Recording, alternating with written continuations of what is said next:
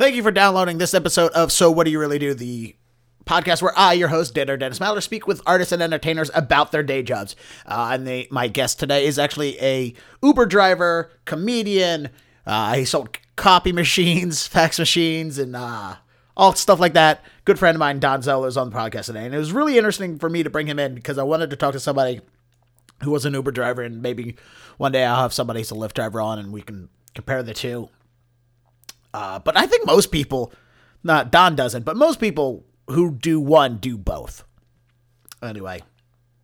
So yeah, Don is on the podcast. We talked about Uber, which is a very hot topic for me because I am not a fan of Uber or Lyft or cabs in general. And I see them exactly as cabs, but I see them as cabs with less restrictions and they're just more dangerous. Here in Boston, and there's been 6 sexual assaults because of Uber drivers in the past year, maybe, or 2 years, something like that. It's absolutely ridiculous. There's no background checks done on it. It's they're dangerous. Like when I was a kid, I remember people saying, "Oh, you're going to become a cab driver, you're going to get robbed." Now it's like you become an Uber driver and you're like, "Oh, so who are you going to rape?" Like that's what that industry is to me, and that's why I'm not a fan of it. And it's provide the service. Yeah, I get it. But this also comes at an important time right now here in Boston because the state is putting a lot of regulations and restrictions on Uber and other Uber and Lyft, and if there's another company that does it, I think there is. I just saw this. I used to make a joke about this, and now somebody's actually doing it. There's going to be an Uber for boats, and I was like, an Uber for boat system. What is that called? Canuber? Anyway, I don't like puns, but I said it anyway. Right here in the state, they're putting a lot of restrictions on Uber and stuff like that. Like right now, I was looking at an article from Boston.com that a federal judge was asking, what's the difference between Uber and a taxi company? A federal judge isn't so sure of that, if there is one at all. U.S. District Court Judge Nathaniel Gordon on Thursday ordered the city of Boston to revise its taxi regulations within 6 months and to give the court a good reason why the city shouldn't be forced to regulate taxis and other ride-hailing services in the same way. So pretty much that's always been my argument is what makes you different other than the way you operate. You're doing the same thing, and people who take it all the time argue, it's like, no, it's nothing like a cab company. Like, no, it's exactly like a cab. So just call yourself a cab company. I don't know. Also, I was never a big fan of Uber's shady business practices too. Like I've heard plenty of stories about how they would pay their drivers to order Lyft and then cancel it so that Lyft drivers can't get as much work or whatever. I don't know. I'm not a big fan of the whole industry, but it was interesting having him on to talk about his experiences. And we talked a lot about tipping because that is an important subject towards the Uber and system like that. And by the way, the article I just read from Boston.com, I'll have a link to that in the description of this podcast at deaderdennis.com/podcast. So let's get right into it. This is my podcast, me sitting down, talking with Uber driver, real estate agent, Don Zollo. Enjoy. I thought about this for an idea for a podcast. I'd like to call it 8 Beers Deep. And the idea of it is that you have to drink 8 beers. Just start the podcast. Okay. And I'm like, the only thing is, I don't think I consistently feel like drinking 8 beers and being scheduled to be somewhere. Like, it's one thing to just be drinking 8 beers and just do whatever it was going to happen. But I'm like, to schedule something, I'm like, I don't think I have the wherewithal to go do that. Yeah, schedule it. Yeah, scheduling yourself to be somewhere and to drink and have the other person and I'm like, it's just too much work. No, sounds like a lot of work.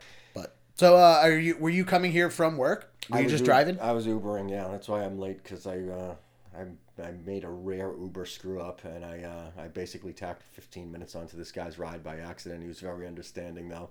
I took a wrong turn in Southie and there is an insane amount of traffic. Ugh. And I screwed this guy by about 15 minutes. But I shut the meter off. I'm like, you shouldn't have to pay to get screwed over.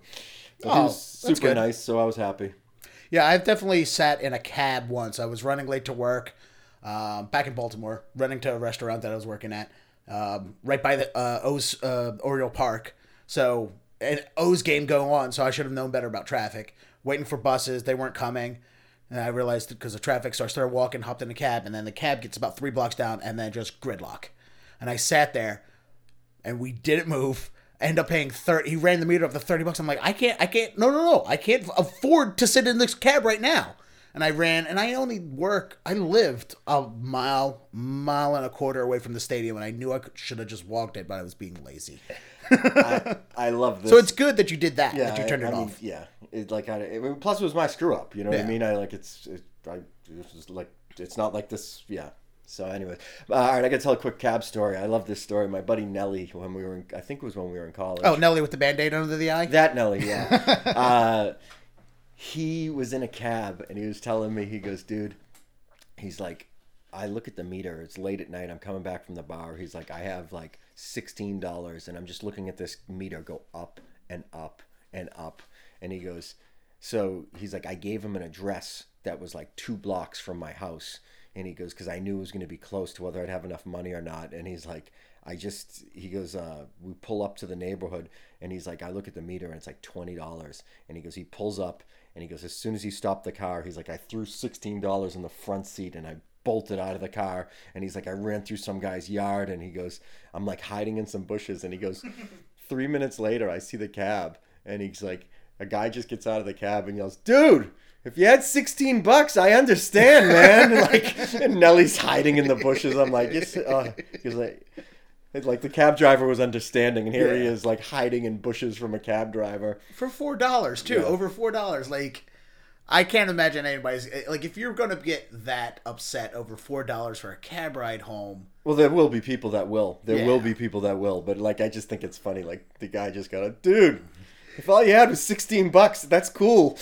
I just think it's because I don't even know how the cab industry works. Like, I know it's not an independent contractor thing, but it kind of is. Like, I don't understand how that world works. Like, financially, how those people, like, are they employed by a company, but they own their own car, but you have to get a license? I think the cab company owns the car, and I would assume they're independent. But like, when you're a real estate agent, you can be a 1099 self-employed person that just happens to work for another person, or you can be an employee and you do the exact same job. So I'm sure it's probably set up the same way. However you want to do it, you can do it. Yeah. That's my guess. So, but with Uber, you're not even an employee of Uber, right? You're a 1099. So 1090. You're a self-employed person, and you just contract with them. Okay. But what is the process of becoming an Uber driver? Because I've looked into it just briefly, just because, I'll be honest, I have a small hatred for Uber, Lyft, the whole thing, and this is where my hatred comes from. They refuse to call themselves a cab company. Well, I mean, I don't know. They provide the same type of service, but let's agree, they provide a much better service than a cab. No argument. It's just like, if this technology existed years ago, cabs wouldn't have been a thing. It just would have been Ubers and Lyfts, you know? Yeah. To become one, all you have to do is, I don't remember there being any criminal background check, but I could be wrong on that. It's kind of my second. It depends on what state, and I've looked at it. That's my second problem with them, is there's no, like, good background checks. They definitely don't do fingerprints. Some states do background checks, criminal checks, but without a fingerprint, it doesn't matter. Oh. For the most part. But, yeah, they do provide a good service, and they do it well. I think this is what drives me crazy, is we're an application maker. We're not a cab company. No, you're a cab company. Oh, they're absolutely. That's a bullshit argument there. They are absolutely a transportation company. They're not just an app company. Yeah, that's bullshit. But yeah, you just have to apply, take a picture of your car, and send your registration, insurance, and I think that's it. You're ready to go. But they're specific about the type of car, aren't they? Yeah, I don't know what their qualification is. It's not crazy. It's not like you have to have a car from the past 2 years or something. It's like, I don't know, your car can be like 10 years old and you can still drive. But it's great if you're looking to make $200 or $300 a week. If you're looking to make your living, I figured out if I was going to just have my baseline life, like,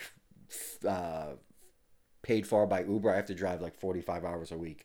Driving 45 hours a week in Boston will drive you out of your fucking mind. It's crazy. So I'm like, I don't like it when I'm in a situation where I have to lean on it. It's nice when it's just extra money. You know what I mean? Yeah, that's not so bad. Now, what is the scheduling like with that? Can you just start and begin whenever you want? Do whenever you want. That's why I like it. And originally, I got into it just because I was like, so many times I'll do a set and it's like 8 o'clock and you finish your set and it's 8:15. And, I got another one to do at 10. And it's like, I have an hour and 45 minutes. And I'm like, I'm not driving home because by the time I drive home, it's basically time to drive back to wherever the second set is. So I was like, if I can go out and make $50 in 2 hours or close thereabouts, I'm like, I'd much rather do that.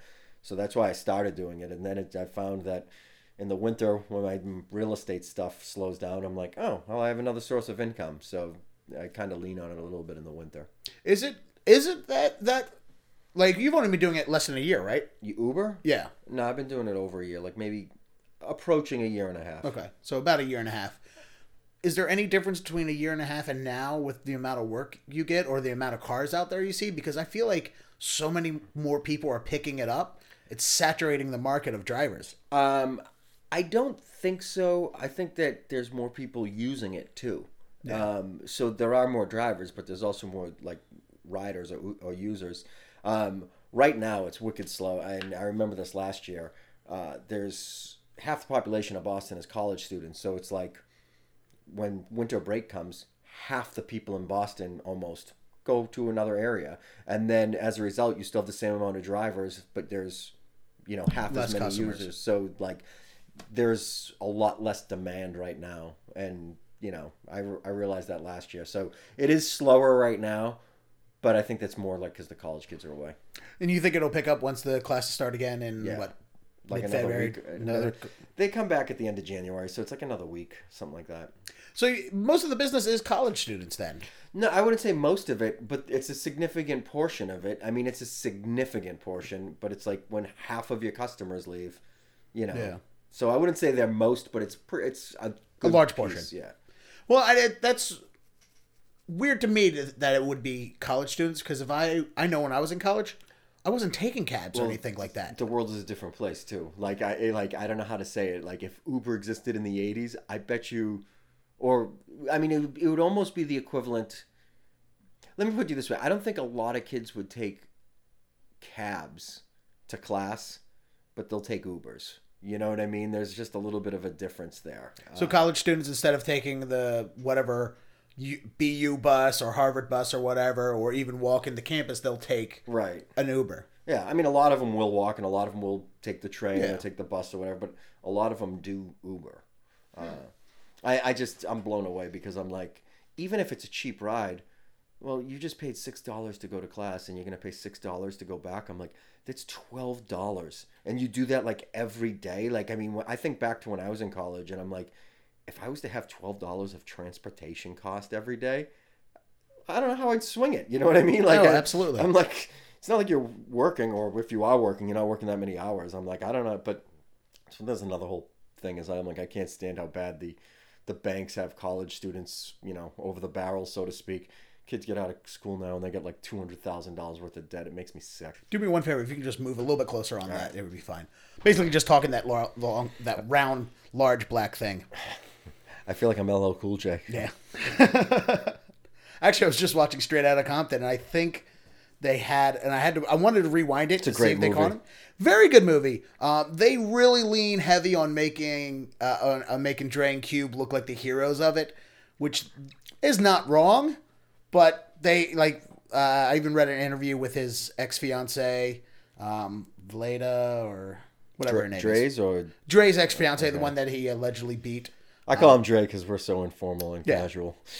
Well, why sound white and say Andre? But they left her out of it. They put Nicole Young in, who was his other wife. So I'm actually impressed. There's two things they added to it that I was expecting not to see. One of them was that they mentioned his career as a doing R&B records, DJing R&B and producing R&B songs. Yeah, at the beginning. Because like the same year that they released Boys in the Hood, he released a huge, super sexy and cheesy R&B dance song. Really? I didn't know that. Same exact year, 85. He released the same record, in red crushed velvet tuxedo and whatnot. And they also they had Lil Ren and MC Yeller in it as well. The way you look at the promos, it feels like they completely left those two guys out, but at least they're heavily featured in the movie. So yeah, which it's like everyone always remembers the big three of that group, but I'm like, there were two other dudes in that group. You know what I mean? It's kind of like being not Bono. It's kind of like being Adam Clayton? Ringo. Oh, Ringo. Yeah, like you're in one of the most successful groups of all time, but you don't get the respect you deserve. Well, I think the fun, and I love saying this whenever somebody talks about Ringo and the Beatles. I think my favorite quote about Ringo is ever when they were interviewing, I guess, all the band, or at least it was John Lennon who said this. They asked him, was like, so what's it like being in a band with Ringo, who's the greatest drummer in the world? And he goes, greatest drummer in the world. He's not the greatest drummer in the band. Beatles. Yeah, I heard that line, yeah. Which is, like, I love that line so much. I wish I ever had a chance in my entire life to be able to use something like that. Yeah, the first time I learned about the Ringo disrespect was a Saturday Night Live skit in the 80s. They were, the idea of the skit was this promoter was coming out and he was holding up a check and he's like, I have a check for the Beatles. If you guys want to reunite for performance, he's like, for $3,000. And he's like, it's yours to split up however you want. He's like, if you want to give Ringo less, that's your business. And I was like, I remember I was like 7 or 8 and I was like, why are they not liking this guy? And then like I'd go on to kind of learn. I'm like, yeah, he just never got the respect he deserved, for being in the greatest band like that's ever existed. Yeah.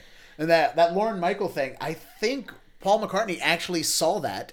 I saw an interview. I remember listening to an interview where Paul McCartney had talked about seeing that episode of SNL, and I think he was actually with John Lennon, or he called John Lennon about it. It was like we are right down the street. Do you really want to go do this? And like, maybe. Like they were talking about like going down to accept the check. Yeah. That would have been hilarious. Oh, that would have been great. The premise of them even hearing about it and thinking about it is amazing. Yeah, like that's unbelievable. Imagine doing like how big that would have been if they showed up and actually took the check. Like, or even just showed up and turned it down. You know what I mean? Just anything. Oh, that's just, it blows our mind. But I think, and I'm trying to remember what interview it was. It might have been Nerdist, could have been something else. But when I were talking to Paul McCartney about it, Paul was like he has no concept of how big his band is. Like, he has no concept of how the rest of the world sees them. Like, they know, yeah, we're really super popular, but I don't think they understood how big that would have been. Right. Like, that would have, like, I won't say made his career, especially because he's Lorne Michaels, but I mean, it would have been like the highlight of so many people's career. Like the biggest thing, you know what I mean? And like, to them, it's like, I don't know. I mean, even when they played on that surprise rooftop performance, was still humongous. Well, they got basically their last performance together as a group, I think, was on a rooftop. Oh, I didn't know that. Just in the streets. Yeah, no, you've definitely seen. You've seen the footage of them on the rooftop, and the Simpsons spoofed it. They basically weren't together for a little while, and then they just got. I could be getting wrong on the story of that, but they get it, and they just did a surprise rooftop performance in like New York City or somewhere, maybe San Francisco. I don't remember where. I should probably have known I should have thought of the details a little bit more before I started saying. Before we got into it. But on the subject of music, do you play? Is there a certain like Uber playlist you have for customers, or do you switch it up? Because I've had cab drivers guess what kind of music they think I like getting in. Like, they'll put on country. I'm like, bro, wrong dude. I get it. White. Hate country. Yeah, I like to do this, and I always think this is funny. I started doing this thing. I don't really do it that much anymore, but I try to size up the customer. And like for instance, I always remember this one ride where I'm like, this group of young girls. When I say young, they were like, they were in college, like probably about 20 or so. And I was like, I'm going to throw on, and they had been drinking. I was like, I'm going to throw on some music that I think is going to make them go fucking crazy. And I threw on like Flo Rida and like, I don't know, Enrique Iglesias, and like, they just to watch them jam out, it was just absolutely hilarious. Like, they all 5 of them or all 4 of them, whatever was in the car, they're all singing every single word with every fiber of their being, and I'm like, this is hilarious. And I was telling I mentioned it once in conversation to Owen Bonus. I don't know if you know who he is. He's a comedian, started in Boston, he's in New York now. And I was like, yeah, I try to size up the customer, match him to some music. Then I played on the iPod, and he's like, that's the most racist thing I've ever heard, Doug. I was like, all right, you kind of nailed it, but I'm like, nonetheless, I still enjoy doing it. Yeah, well, I it's not so insulting when us white people get in the car and you play white people music, but it's probably more insulting when you're picking up a black customer and like, oh, here. I bet you he'll enjoy some Nas. Yeah, like, I always think this is funny. I'm like, I love sports radio, and I listen to sports radio in the car a lot, and like there'll be a bunch of foreigners that I'll be driving, and I can tell that they have no clue, what any of this conversation about Belichick or, should they drop into a 3-4 and, or a 4-3 or what are they going to do? And I can just tell they have no idea. And it's just noise to them. And then I think about it. I'm like, the times that I've taken a cab and there'll be some dude that's driving and there'll be like Indian music on I can't even begin to wrap my head around enjoying this type of music. And it's bothersome to me. And then I'm like, oh, now I'm that guy. Now I'm that guy listening to my shit that they can't stand. And I'm like, I love it, but they can't stand it and they have to sit here and listen to it. And I'm like, oh, all right. Well, sometimes I'm the asshole. You know what I mean? Yeah, but it's also a matter, there's a language barrier difference sometimes. Like, they may be playing really good, sitar songs, but you don't understand what they're saying, so it doesn't mean anything to you the same way sports is. I just don't enjoy the sound of that type of music, but I'm like, it's the exact same premise, though. They don't enjoy what I'm listening to, and I'm still like, I'm not doing it to be a jerk, but I'm like, I'm the one that's going to be in the car for hours. You're going to be in the car for 10 minutes, and I'm like, tough shit, you're going to listen to it. And the same way around, I was like, you know what? I'm in the car, I'll suffer through it. Yeah. That's exactly my, I'm in the guy's car, so like, we play by his rules, Now, don't they have a feature to where you could play your own playlist when you get in the car, when you order a car? Yeah, I tell them that I don't have an aux cable, an auxiliary cable. Okay. Because you need to have that in order to play it. And I'm like, I feel like I'm rolling the dice on what music we're going to be listening to. And I'm like, if it's something that I don't like, well, fuck that. I don't want to deal with it. And I've done it before, and I'm like, it's amazing. If it's a song that you truly just don't like, I'm like, and I have to sit there and listen to it, I'm like, it puts me in a shitty mood. You know what I mean? I'm like, so I'm just like, no, don't have an auxiliary cable, which is bullshit. Well, I feel like, when Uber X is what you drive, right? Yeah. And then there's Uber Black, which is the town car service, correct? From what I understand, it literally just has to be a black car, which is the dumbest thing ever. Really? It's like, oh, well, we're being driven in a black Camry instead of a white one. Who gives a shit? You know what I mean? Because of the first system that came to DC, and this is when I heard about it, was the town car service, and a couple of my friends I worked with in radio were using them to get to and from their gigs, and they were talking about how what the driver is, they give the driver a device at that time. It was still when, so it was like 2008, 2009 maybe. That was an Uber?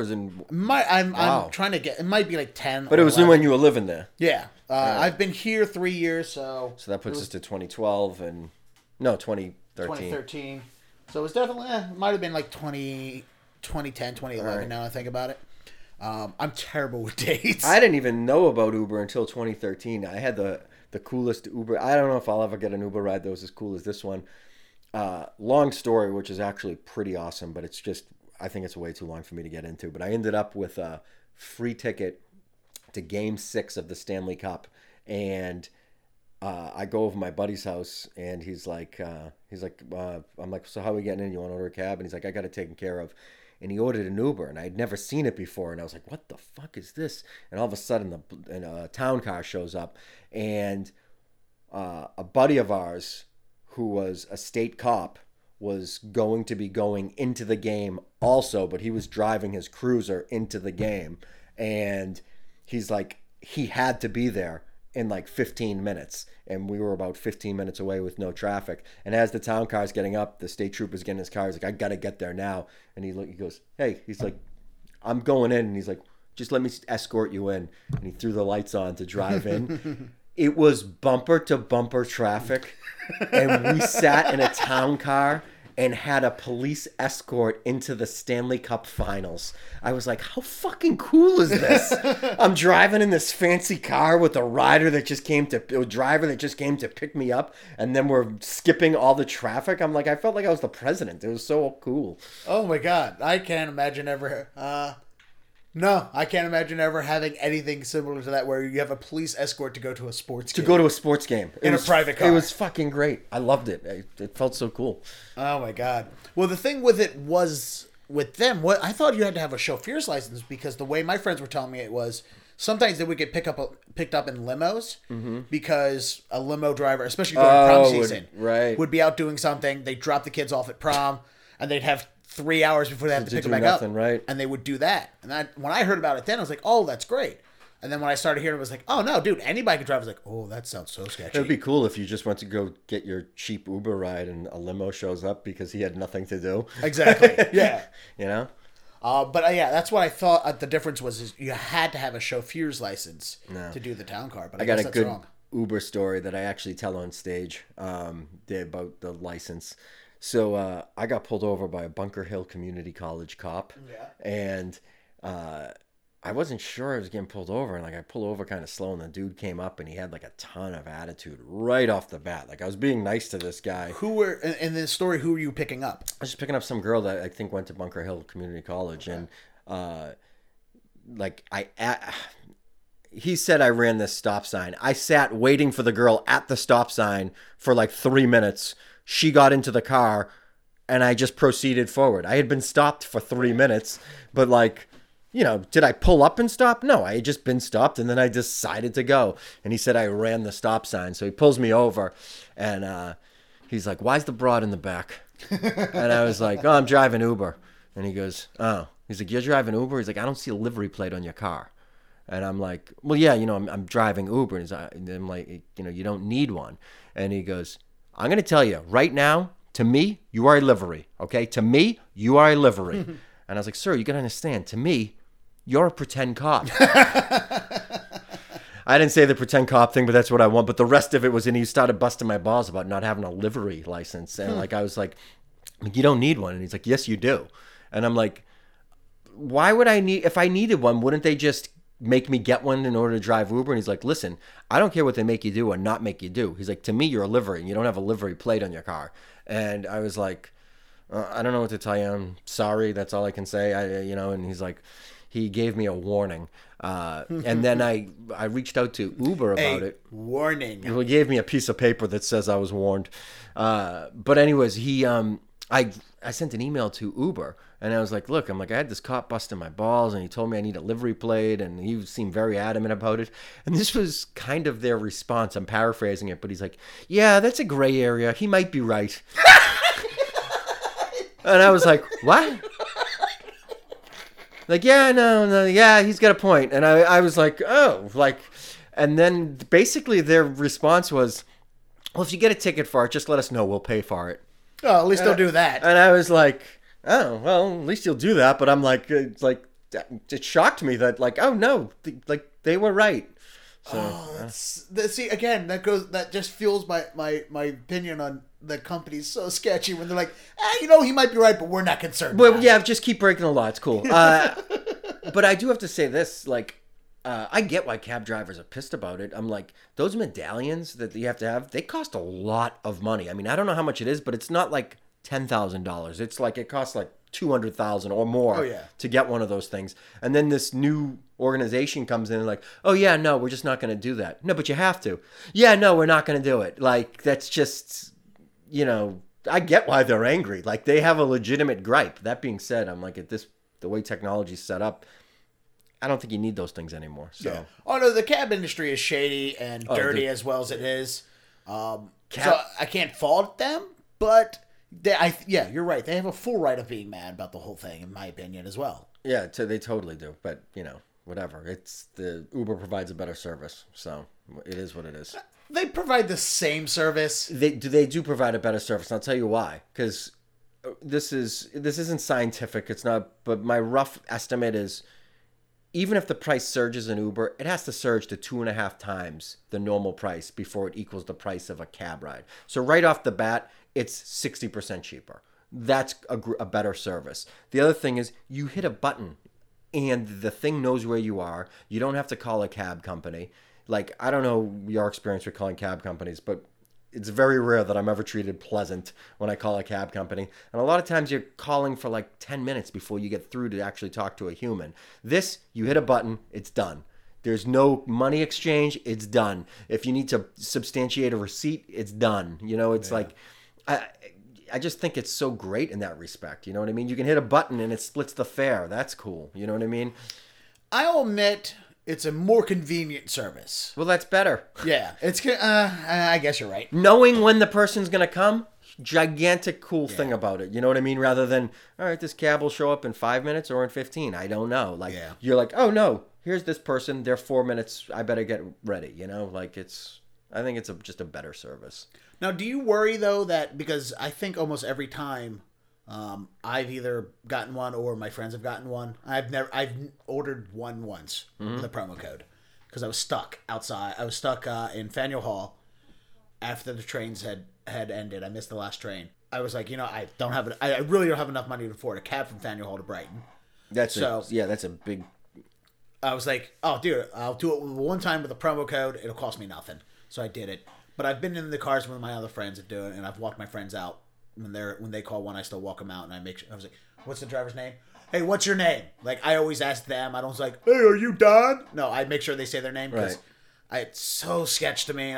Every time something happens, my eyes immediately go to that story. I get that, but here's the thing: they give you the license plate. If you just go and look at the license plate, you can't mistake it. Like I mean, it's like there could be two green, Chevy Impalas, you know what I mean, at the same location, but there's not going to be two that have the same license plate. The only word I understood of what you said was green. So I have no idea what cars look like. Most cars to me are shiny. That's how I distinguish them. So they call. When they arrive, they'll call somebody like, "Hey, I'm your Uber driver. I'm here." Sometimes. Do you worry about? Yeah, sometimes they do. Often, whatever, it depends. I guess like if you don't I know only the do it exact when it's a person. confusing situation to pick somebody up. Like if there's like a ton of people in an area, I'm like, "Hey, I'm parked in front of this thing. Come look for me," or whatever. Do you worry about giving your phone number out to people when you have to call them like that? It's a third party phone number. Like so, it's a hidden.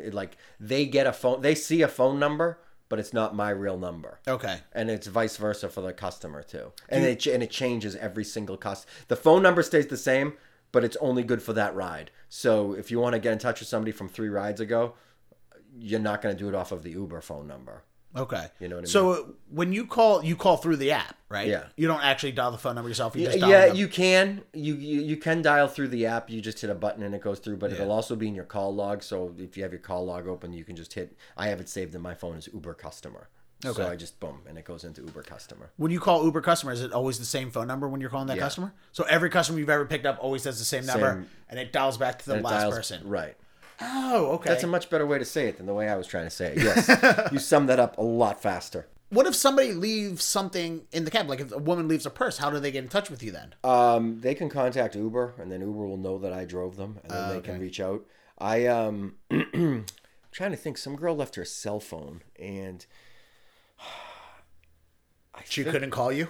Yeah, she couldn't. Yeah, it's true. Yeah. Did you try calling her? Oh, wait. Uber contacted me and said some girl left her phone, and she left her contact info. Can you get in touch with her? And I did, and she was nice. She gave me a $40 tip for returning it to her. Oh, wow. Which is nice of her. I mean, it still took up a lot of my time to drive to her, but I mean, what did it take, a half hour, and I got $40 for doing it? Great. Oh, yeah. But at the same time, I think she understood, like, here's a $600 phone. $40 isn't the end of the world. So she give you a $40 tip in cash? Okay. Cash. Because that's how I don't understand. The other thing about it that I don't get is, aren't you supposed to tip through the app? They don't have a tip feature anymore. From what I understand. Oh, anymore. Okay. Before I drove Uber, I heard that there was a tip feature, and it's not there anymore. I think that's bullshit. I'm like, you're providing someone a service. If they want to tip you, they should be allowed to do it. Yeah. Not to mention, I like to think of myself as a pretty nice guy. That being said, I'm like, you know what? I'd probably treat you even nicer if there was a possibility of a tip. I do or provide even better service. And maybe that sounds a little bit like a jerk, like I'm not going to bring it 100%. But you know what? Sometimes you get tired. After 10, 15 rides, you're like, it's easy to fall into, I'll just drive this person, rather than I'll drive this person and be the most charming person ever and, help them out with as much information as I could. Well, you know what? If there was a tip on the line, I'd probably provide even better service. Yeah. And I think it's kind of bullshit that they don't allow for that. Every now and then someone will throw you a little bit of cash, and it's nice. And you know what? I appreciate the cash in terms of the actual dollars coming, but I appreciate it from the standpoint of, oh, here's somebody that's grateful for this ride that I've just given them. And I appreciate it more because of that. This was the coolest one I ever had. I gave this guy a ride, and I was in a pissy mood. And I gave him a ride. I didn't treat him like a jerk or anything in the least, but I just wasn't in a great mood. And It was a very short ride. I drove him to the bank, and as he's getting out, he goes, "Hey, man," and he hands me $20. And I was like, "Dude, are you serious? This is like a $4 ride." And he's like, "Don't worry about it, man." He's like, "Thank you for taking me. I really appreciate it." And I didn't treat the guy like a jerk in the least, but I was like, it just changed my attitude instantaneously. I'm like, here's a guy giving me $20 tip on like a $4 ride or whatever it was. And I was like, "Thank you so much. I truly appreciate that." I'm like, he's like, "Hey, Merry Christmas, man." And he goes, That's it. The Christmas. I was going to ask about that. yeah. So I was like, and he goes, he's like, "I'm going to be getting another Uber in a couple minutes if you're still around." I go, "What do you mean a couple minutes?" Because I'm just going into the bank. And I was like, "If you're just going into the bank," I'm like, "I'll wait for you." So he went into the bank. He came back out, and I mentioned to him on the ride back, which was still just a $4 ride back. I said, "Hey, this one's on me. I'm not even turning on the meter. Thank you so much for that tip. That was so nice of you." And he's like, "Oh, don't worry about it." And as he was getting out, he gave me $30. Oh. And I was like, I got $50 of tips for about $7 worth of a ride. Yeah. I was like, and it's just, I'm like, you know what? I'm talking about it on a podcast. I'll probably remember that for the rest of my life. Yeah. You know and what I that's mean? part of why it was, because the Christmas time, people are very generous when it comes to service people who gets tips around Christmas. Yeah, I agree. I had customers out of town come to I was in Baltimore working at a restaurant downtown. They were staying at I was working at a restaurant in a hotel. They were staying at a different hotel. They came over, had lunch. I was as pleasant as I normally am to everybody, which is, I will admit, when I'm waiting tables and bartending, sickeningly over the sweet. Oh, really? Height. Oh, yeah. Oh, I thought you were going to say, like, you get bitchy after a while. Oh, okay. I get bitchy, but not to the customers. All right. Oh, in the back of the room, I'm in the kitchen, in the back of the house, I am a monster to deal with. Front of the house, they'll never know that. Unless they can hear me yelling F-bombs in the kitchen, which has happened. But I'm surprised customers don't leave having diabetes, how sweet I am to them. But so was my normal level of sweetness. It wasn't necessarily over the top, because sometimes I'll be over the top, but even my normal level's kind of too much. And they had lunch, nothing particular. It was a slow day. They left a $100 tip on their meal, which was $30 or $40 maybe. I think they gave me like $120 on a $30 or $40 tip, and I'm like, and you're like, what? Guys. You couldn't make it an even 100? I was like, guys, that was really not. No, I would expect that from regular customers. Two people out of town, like, it's Christmas time. Take it. Have a good time. You were super nice. Have a great time. We're on vacation. Enjoy yourself. I'd love to be able to have money to do those things. Exactly. You know what I mean? I always remember this. Like, I was at Dunkin' Donuts once a couple years ago, or last year, a couple years ago, whatever. And I went to go pay for my order in the store. And the person that was charging me for it, she goes, "Oh, no, it's all set." I go, "What do you mean it's all set?" And she pointed as this car was driving away. She goes, "That guy at the drive-thru just paid for everybody's stuff in Dunkin' Donuts." And I was like, everybody's? Like, I've been on the receiving end of the person in front of me paid for my order at the drive-thru or something like that. But I was like, he paid for everybody's? I'm like, how cool is that? I'm like, I still remember it, you know? Yeah, it's when you do something nice for somebody, it's amazing how far that goes. Like, my father used to tell me, and I did it for a little while, and I just stopped doing it because it was getting too much, because I took the tunnel every day. To pay for the person. It was because when I started driving, it was $1 for the tunnel, Fort McHenry tunnel. So you just give them $2, no big deal. And then they doubled it to $2. So $2 becomes $4. $4, you start to be like, $4 is almost $5 is how you think of it. And it's like, it's costing me $5 to go to work. Like, I get that. Twice a day, right. To and from, and college student, and I was going to college, so I stopped doing it. Occasionally I'll still do it. If I'm in a car and driving, I'll just do it. If I don't have ones, if all I have is a $5, I'm like, here, just pay for the person behind me. Or what I used to do, this is my favorite thing, is when cell phones just started. We'd be me and my friends would be going somewhere. We'd have a nice little caravan, one or two other cars, and I'll call them up real quick on the phone and be like, "Hey, just because we're late, I'm gonna pay your fare at the toll. Just go right through." And then I won't do it. And then they get their ticket in the mail. It's like, dude, what happened? Like, oh yeah, I totally didn't do that. Did you really do that? You're an asshole. That's like a to my friends. Oh God. Whatever it is, and only one of my friends has come back to say, "It's like, I got this thing in the mail. What happens?" Like, here's the $10. I'll pay it, but just to have them so mad. Oh yeah. Or we'll do it in the car. Like, most of the time, the laugh is at the car. It's like, "Oh, I totally didn't pay for their thing." That's great. It's a terrible thing, a prank to do to your friends, but I enjoy it. But so since we're talking about tips, is this your first job that you ever had where you're earning tips? Where I'm earning tips. Trying to think. Yeah, probably. I mean, I've waited tables, but briefly. Like, I don't even really consider it like. I worked at, I don't know if you know Kelly's Roast Beef. No, of them, yeah. Okay, It's a whole chain of them, yeah. Yeah. I worked at the one in Revere for about 10 years, and Isn't that the original one? it is, and it's like I'd work the morning shifts, so like I'd come in and open the place, and people would leave tips on coffee money, which I loved working the shift because if you worked it, you basically got like an extra $30. Really? Like, which I mean, back then it was like, in the 90s to get an extra $30, like when I was in college. I'm like, you mean if I get up at like 4 hours earlier and come to work, I'll get an extra $30 for the same amount of time? I was like, yeah, put me down. Like, it was a no-brainer. So that's the only time I ever worked for tips, and that was coffee money tips. Yeah, that's here's the extra change. Right, kind of it wasn't. It's a little bit different than. Then you're right. I agree. Then like, oh, what else can I get for your dinner, sir? Like, yeah, it's totally different. Yeah, and those. Have you noticed a difference? Like, well, I guess you're not getting tips with Uber, so has that affected you? Like, other than the guy giving you a tip for Christmas, does that change your opinion about tipping or anything? No, because I always think that you should tip people that are providing you a service, and I generally do it. Ironically, last night I took an Uber, which I hardly ever do, but last night I was in town, and I knew I was going to be drinking, so I got a ride in and then Ubered back. And when I was getting out of the car, I didn't tip him, and I felt bad about it, but all I had was a 20. I guess in hindsight, maybe I could have asked him if he had change, but I was like, all I had was a 20, and I was like, oh, tough shit. Like, I mean, I hated doing it, and maybe I'm a hypocrite, but I was like, all I had was a 20, and until I was just talking about it, it didn't even occur to me to ask if he had change on him. I would have thrown him like $3-4 anyways, Yeah. I think, all right, my rules on tipping, that or Dennis's rules on tipping is this. If you're at a restaurant. Let me get my pen.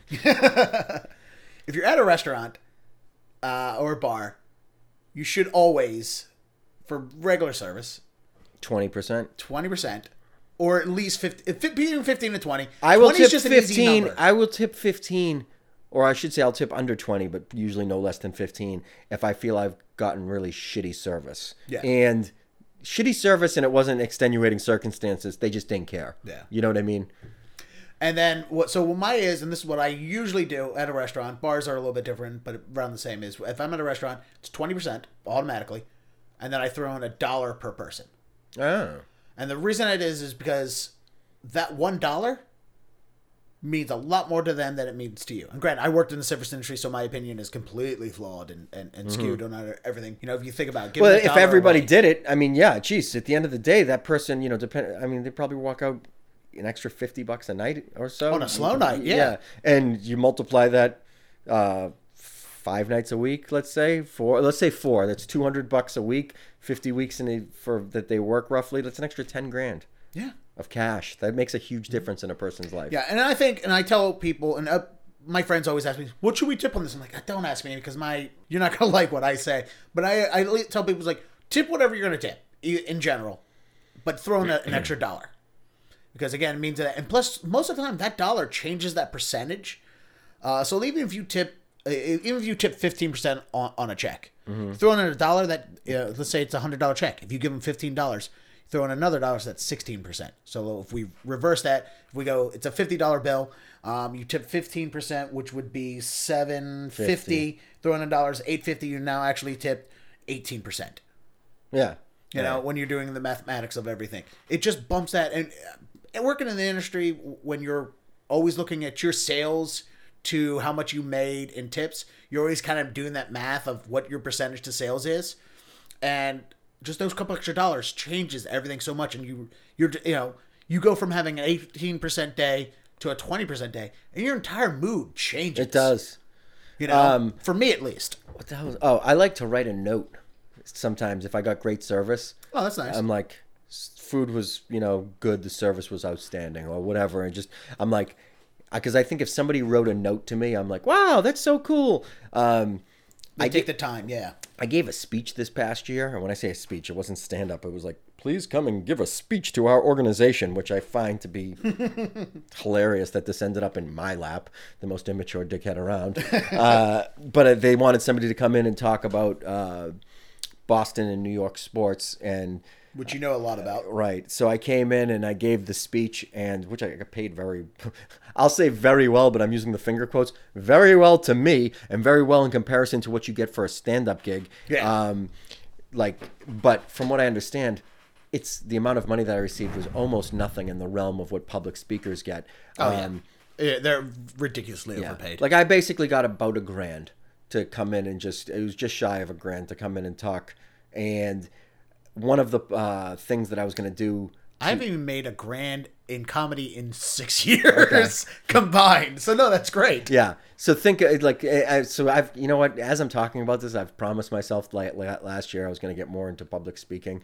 And I'm like, you know what, I'm like, Jesus Christ, I got paid like $1,000 to give that speech. And it was nerve wracking because it was the first time I ever gave a speech. And she actually said, she's like, we don't mind if there's some funniness in it, but your goal isn't to go up there and be humor driven. It's like to, entertain them outside the realm, like about sports. And I was like, okay. But one of the things I was going to do in it was my buddy Pat gave me this idea. He goes, I'm not going to get into it, but he's like, go buy a small trophy, like the tiniest trophy you can find. And I found a package of small trophies in like a dollar store, and they're about maybe 1.5 inches tall, and it looks like a championship cup. And at the end of the speech, I raised this little tiny championship cup in victory to the crowd, and it called back to something that I'd spoken about earlier. So it was a pretty funny way to end the speech. Well, I had 10 of these, and me and my buddy Pat went out for breakfast afterwards, and I paid for breakfast, and I got the tip, and I left the person a trophy, and I was like, the service was championship level.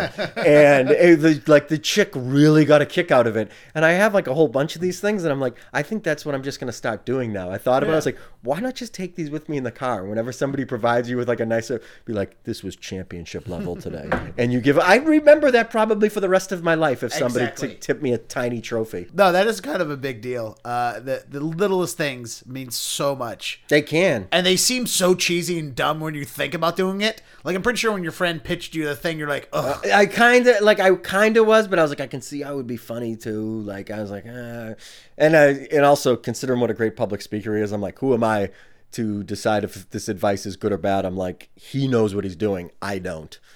But geez, as I'm talking about this, I got to get more into these speeches. Like I'm like, and once you've given the speech a few times, then it becomes easy. You know what I mean? It's like, yeah. Well, it's the same thing as a routine. You just memorize it. But you know what's strange about giving that speech was, it was so weird to be on stage.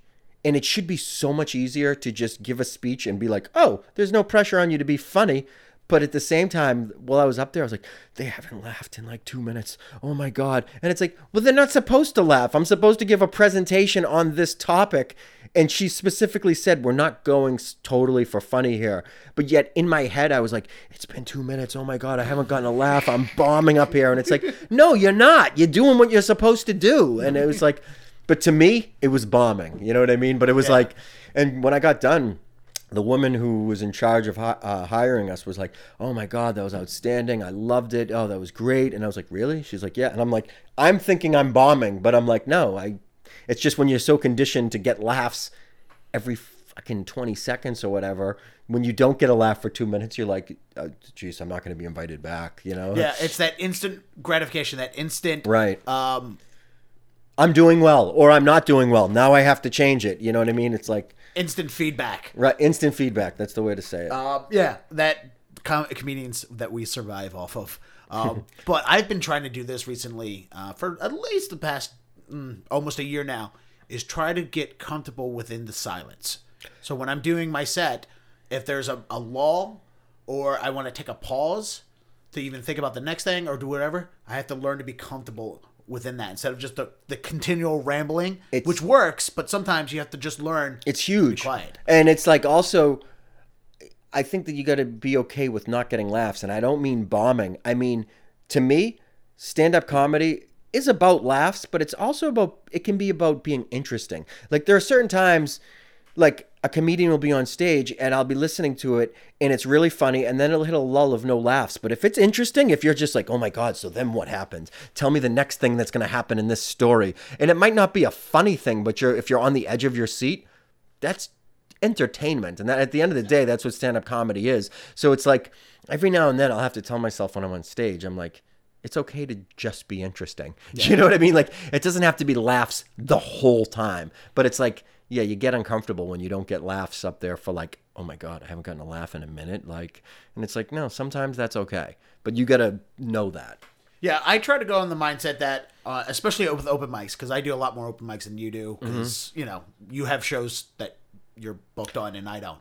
But and it's such a double-edged sword, because those shows are better to do because they're more fun and stuff like that. But it's like, dude, if you get out of the repetition of doing open mics and then you go to do one, like, there'll be times when I won't go to like just a regular open mic for like, you know, I don't know, 2-3 weeks out, because I'll be just doing the shows that I have booked, and I'm like, I go and I do one of those hard open mics and I'm like, oh my God, this is fucking terrible. And it's like, no, you got to keep those muscles going so that it's not terrible. Yeah. So if I'm going in there working on new stuff, at least, especially new stuff, I will make sure it's at least interesting before, if I know it's not going to be 100% funny, if it's still working, at least I know it's going to be interesting enough until I can build the jokes and build the laughs off of that. Hopefully. I try to, if I can't be funny, I'll at least be interesting, and I'm comfortable.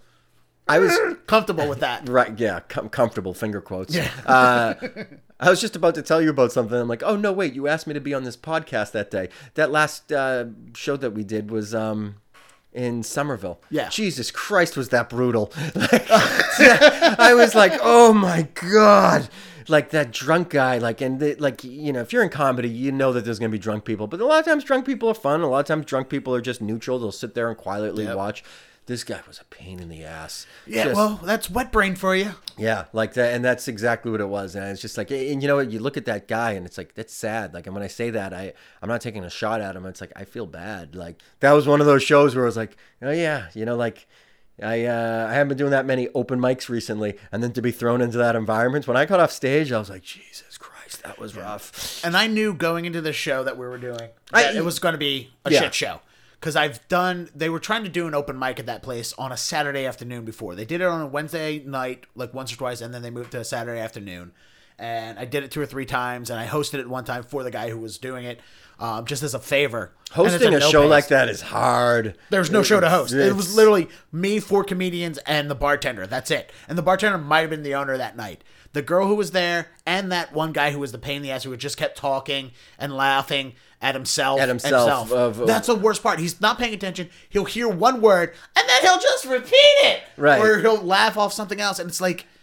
And how do you, like, this? I'm even asking to some extent as a comedian, I'm not just saying this hypothetically, how do you respond to that? Like, you're not dealing with somebody that can be talked to logically. Yeah. Like, you know, you'll be like, what's so funny back there? And then he'll just, like, throw peanuts up in the air, and it's like, how the fuck do you respond to that? Like, it's not like a logical conversation you can have, you know what I mean? It's one thing when you have a heckler who's mad at something that you say, and you can have a dialogue with that, or it's the people who are helping. Oh God. Like one of them is like, oh, I'm adding things to this. You could talk to them, you can build something off of them, but when you're literally, I tried to address him because I've seen him before, I've dealt with him before, and I was addressing him to try and get at him a little bit, but just to understand the situation and bring him into it, so so at least now he's paying attention instead of just when a word bouncing around inside his tiny little pea brain that he recognizes and then starts talks off of it. At least I can engage him in a conversation. I can say something. He could say something. I can come back with a quip.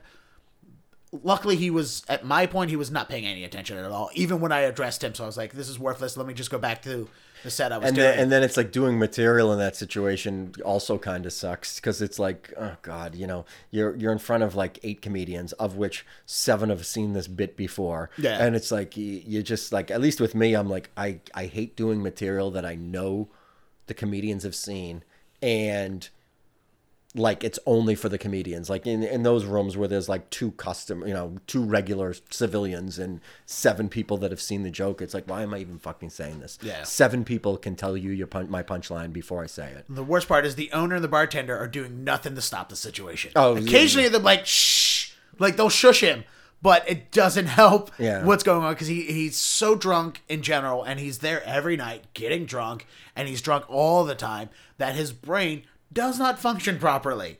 So there's nothing Yeah, you right. can say And that's or that. do. Yeah, it's his brain. There's no logical way to handle it because he can't. Not he doesn't want to. He can't. Yeah, I never thought about that. Yeah, that's a good way to. Well, that's the most frustrating ones because there's nothing you can do to control the situation. You can't change the situation at all. You can't control it. You can't change it. You can't deal with it.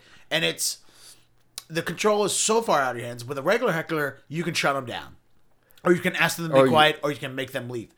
You can't make him leave because he doesn't understand what's going on at all. The ownership, he's there all the time. We've also invaded his space. Yeah, because it's his ground. It's his stomping ground, right? And it's also slightly he's trying to be slightly supportive. He's not helping. He just doesn't know that he's being a dick in his own head. So you can't get mad. It's like being mad when a dog knocks a thing over and he's like, knocks a cup over. He's like, I don't get why this is a big deal. Big deal. Like, you can't logically be mad at that. And that's what's more frustrating because you get mad because you can't get mad. Right. Yeah, that's a great way to put it. Yeah. Oh, that's my big problem. That's my anger issues is when I get mad at things I can't control. I look at intent, and I'm like, sometimes people really think that they're helping out. Yeah. And I'll say this, occasionally, by no means all the time, occasionally they do. Yeah. But more often than not, it's a pain in the ass. It's one of those, sometimes they do help out. Very rarely, you're right. But it's also help you don't want. Eric Tynan has a great story, and I shouldn't tell it because he tells it on stage, but I'm going to tell it because I fucking love it. He goes, he's talking about hecklers, and he goes, worst heckle I ever got was right here, and it happened at Nick's Comedy Stop, and he goes, I was on stage, and I told this joke, and it didn't go over well, and there was just silence, except for this guy in the front row who went, almost.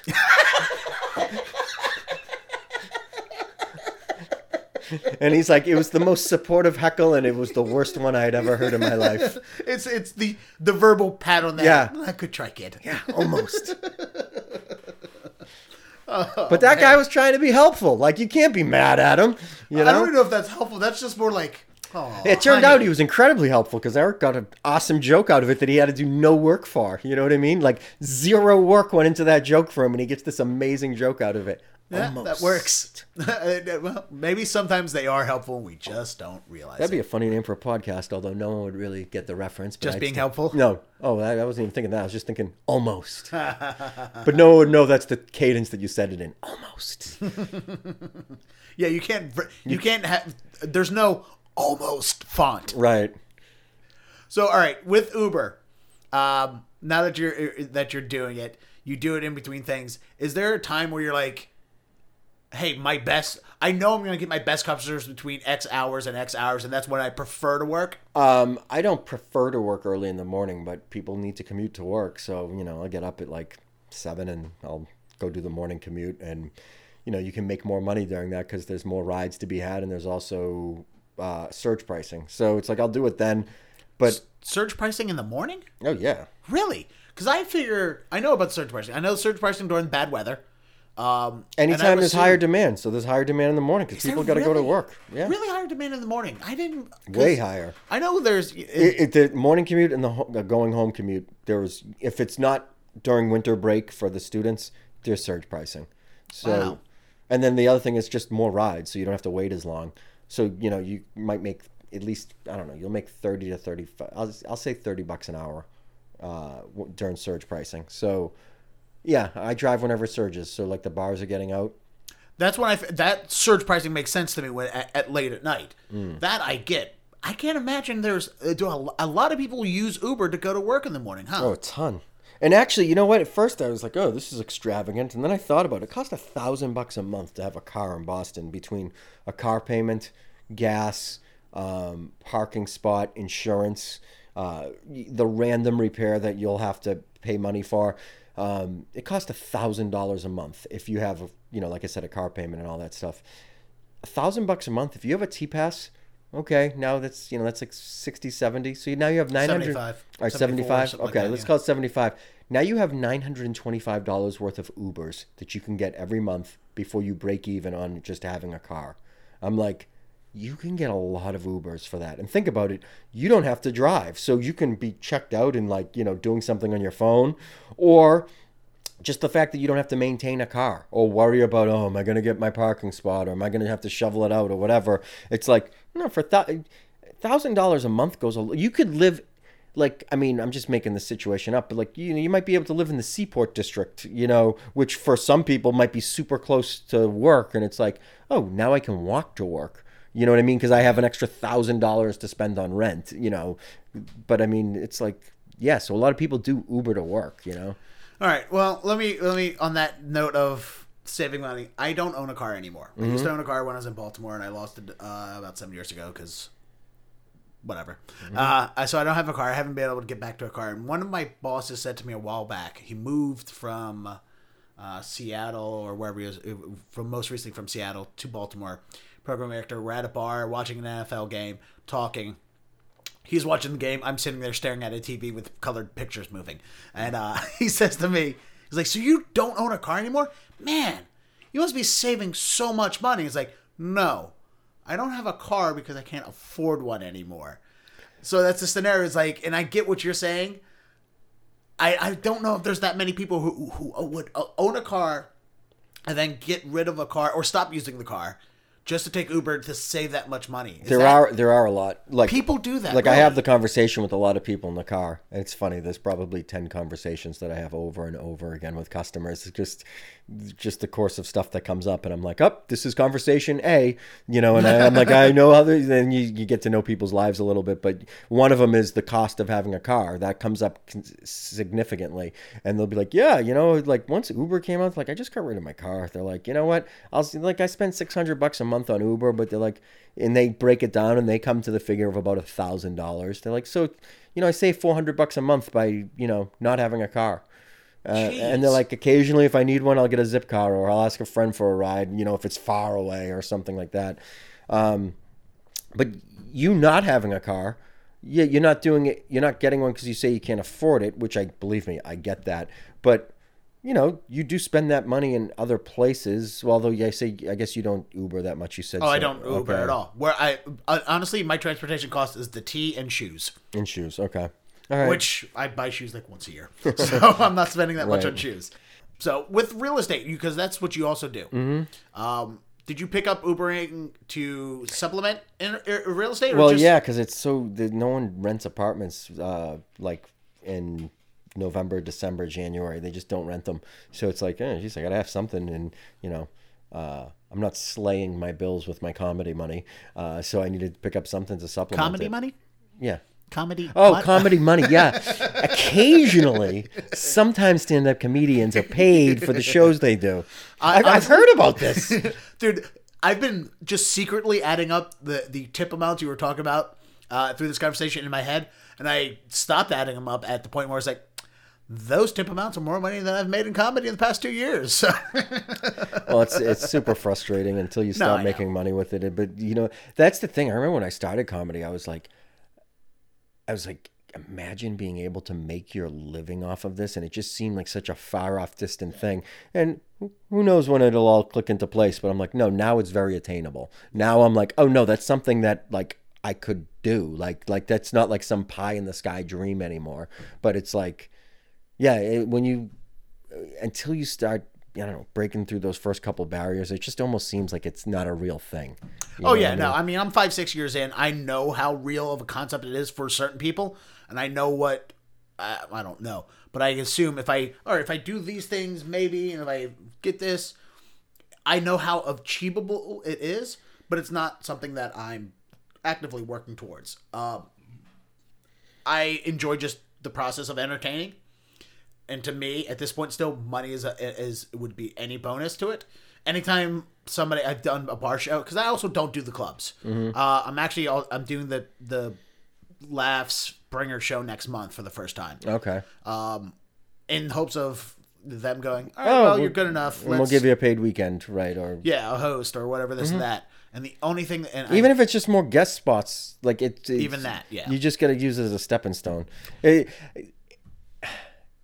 people are always like, oh, comedy's so hard. And there is an aspect to that being true, but so are other jobs. Oh, yeah. You know what I mean? Like, you're telling me the guy working construction, you know, like getting up at 4 o'clock in the morning, that's easy? Bullshit. No.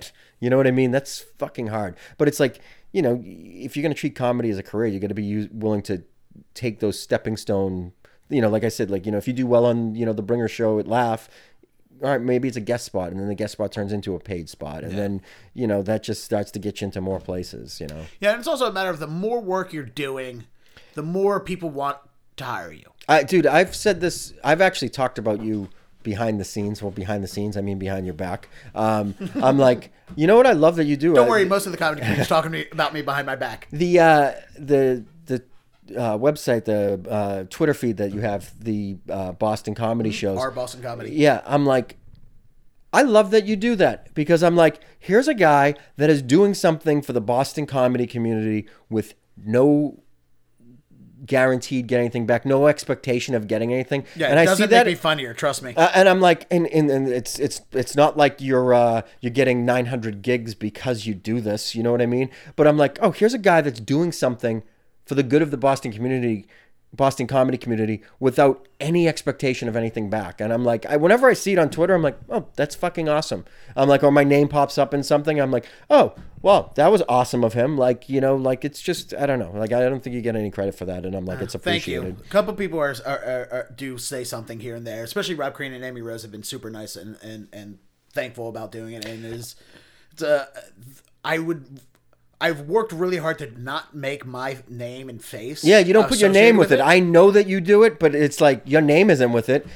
Steve Marconi a couple weeks ago was when I mentioned it in conversation. Marconi went, "Wait, that's you?" Right. I'm like, yeah, I do a really good job of pretending of not knowing, as I just blew your cover. So no, there's an intro episode where I think I mentioned it in here. How many followers does that even have? I don't even know. The Twitter just is a little bit over 1,000 now, a little shy of 1,100. The Facebook page is just over 500. The subreddit is around 450. What is Reddit and subreddit? I don't understand this. Reddit is basically a community message board broken down into niche subjects. Okay, so there'll be a Reddit comedy? Yeah, there's a whole comedy section. Basically, all it is a message board. You post a message or you post a link, and then people comment on it. It's essentially an entire website devoted to just being a comment section. Okay. But it's all broken up into individual likes and interests. So that's it. So there's a whole Boston subreddit. The whole thing's called Reddit. Every individual category is called a subreddit. So Boston has their own category where people come and they post links and questions about Boston. Now, will it be Boston sports, then Boston comedy, or is it just Boston and this falls into the Boston? Each neighborhood in Boston has their own subreddit under that. And then there's people who volunteer to be the moderators. So they basically, each subreddit has their own special designs. You can make a design with just internet coding. You can make it how everything looks, but and different things. TV shows and whatnot that will have a lot of the the pictures of the show and whatnot. So it's basically like designing a website almost, and it all depends. Like so yeah, Boston has its own category, its own subreddit, and then they break it down by neighborhoods too that are moderated by other people. And there's the Boston Calendar. They started theirs, which is the Boston Social Club. Yeah, our Reddit.com reddit.com/r/Boston Social Club, which is what the BostonCalendar.com is. Okay. So that's just basically people in a group in Boston say, "Hey, I'm going to this thing. Who wants to go and meet me?" It's a kind of a meetup group. I was thinking about doing one of those meetup groups. I don't know what I want to meet up for, but I'm like, my roommate did one of them for soccer. Meetup.com. He was like, dude, it's great. He's like, I found out about this place. He's like, everybody plays soccer at noon, like right next to Harvard. He's like, there's like 40 people that play. And he's like, he found it from a meetup. And I was like, wow, really? Like, he's like, yeah. So I'm like, there's subcultures out there that I don't even know about. And I'm like, it'd be nice to have some friends outside the world of comedy. Because at this point in my life, like all of my traditional friends are like married and have kids, most of them. Yeah. So then it's like I've pretty much hang out with my comedy friends, which I enjoy, but it's like it's also nice to have friends outside of the world of comedy that you can hang out with. When I moved here, still to this day, 3 years, 95% of the people I know in this town are Comedians or co-workers and people who work at comedy places. Right, yeah, right, yeah. I was going to say comedy associated, like they're a booker or they're like a waitress. Bartender, yeah. Yeah. So I still need to do things, and I've used Meetup in Baltimore before I even moved. Before I moved here, I used Meetup to do group things, and it works. And it's groups of people who want to get together and have fun and make other people. I was thinking about it might be a good way to promote comedy shows. Like if you go to meet up for basketball, and it's like, oh, so this is the group for basketball. Oh, I have a comedy show. Oh, really? Like, no, that's part of promoting, man. Yeah. And I tell that like even when I was managing bands back in the early 2000s, when I was in my early 20s, I would tell them, like, guys, just you don't have to pitch your shows to people. You meet them, you talk to them, you mention you're a musician, and they will ask you, oh, where do you play out? And then you just have now naturally able to tell them. But you can't tell these people. If I you will don't leave be the at house. Nick's comedy or whatever. Yeah, you have to get out of the house. Like, just go to a bar. I hate it when I'm being comes up. directly solicited by people. And when I say that, I mean, like, you ever get the message from a Facebook friend, and it'll be a Facebook friend that you're not that close with, and it's like, hey, please go and like my page or whatever, and it's like, and that's all it is, and it's like, I don't even know you, like, in the real world, and you just said, like, oh, all right, let me go like your page, like, I'm like, it's just, I don't know. I don't like that. It's like when you have a relationship with somebody of some sort, and it's like, hey, man, what's going on? If you'd like my page, that'd be great. Fine, I'll do it. You know what I mean? But I don't know. Yeah, or like, at least if they post something and you have a quick comment section, and then you message like, oh, hey, by the way, since I'm talking to you and it's on my mind, I have this thing. Right. Could you go like it? It would help me out. But when it's like, you like the same email's going out to 800 people. Copy and paste. Yeah. Yeah, that is the worst. But so do your coworkers? Do you work for a real estate agency or are you on your own? Okay. Is that so? You just work for them? It's not like a contract. It's not an independent contract. It's independent contractor. Okay. I just work at an office. Okay. So if you're an independent contractor, how's that office scenario set up? Is it just like, hey, you're working in conjunction with us, we're just helping you find people? Yeah. Okay. So basically, more often than not, the agreement is that the broker that you work for, because you have to work for a broker, you can't be a sales agent and just, hey, I'm a sales agent and like I can go get listings. You have to work for a broker. So the broker takes half your commission. What? You're partially right in saying what, but they do provide you with a lot of value. And when I say that, one, legally you have to work for a broker, so you have to work for someone. That's one. Two, they pay for an office. They keep lights on. They provide you with printers. I mean, they do provide you with stuff that you need. Okay. But you can't do any of that on your own. You could put that.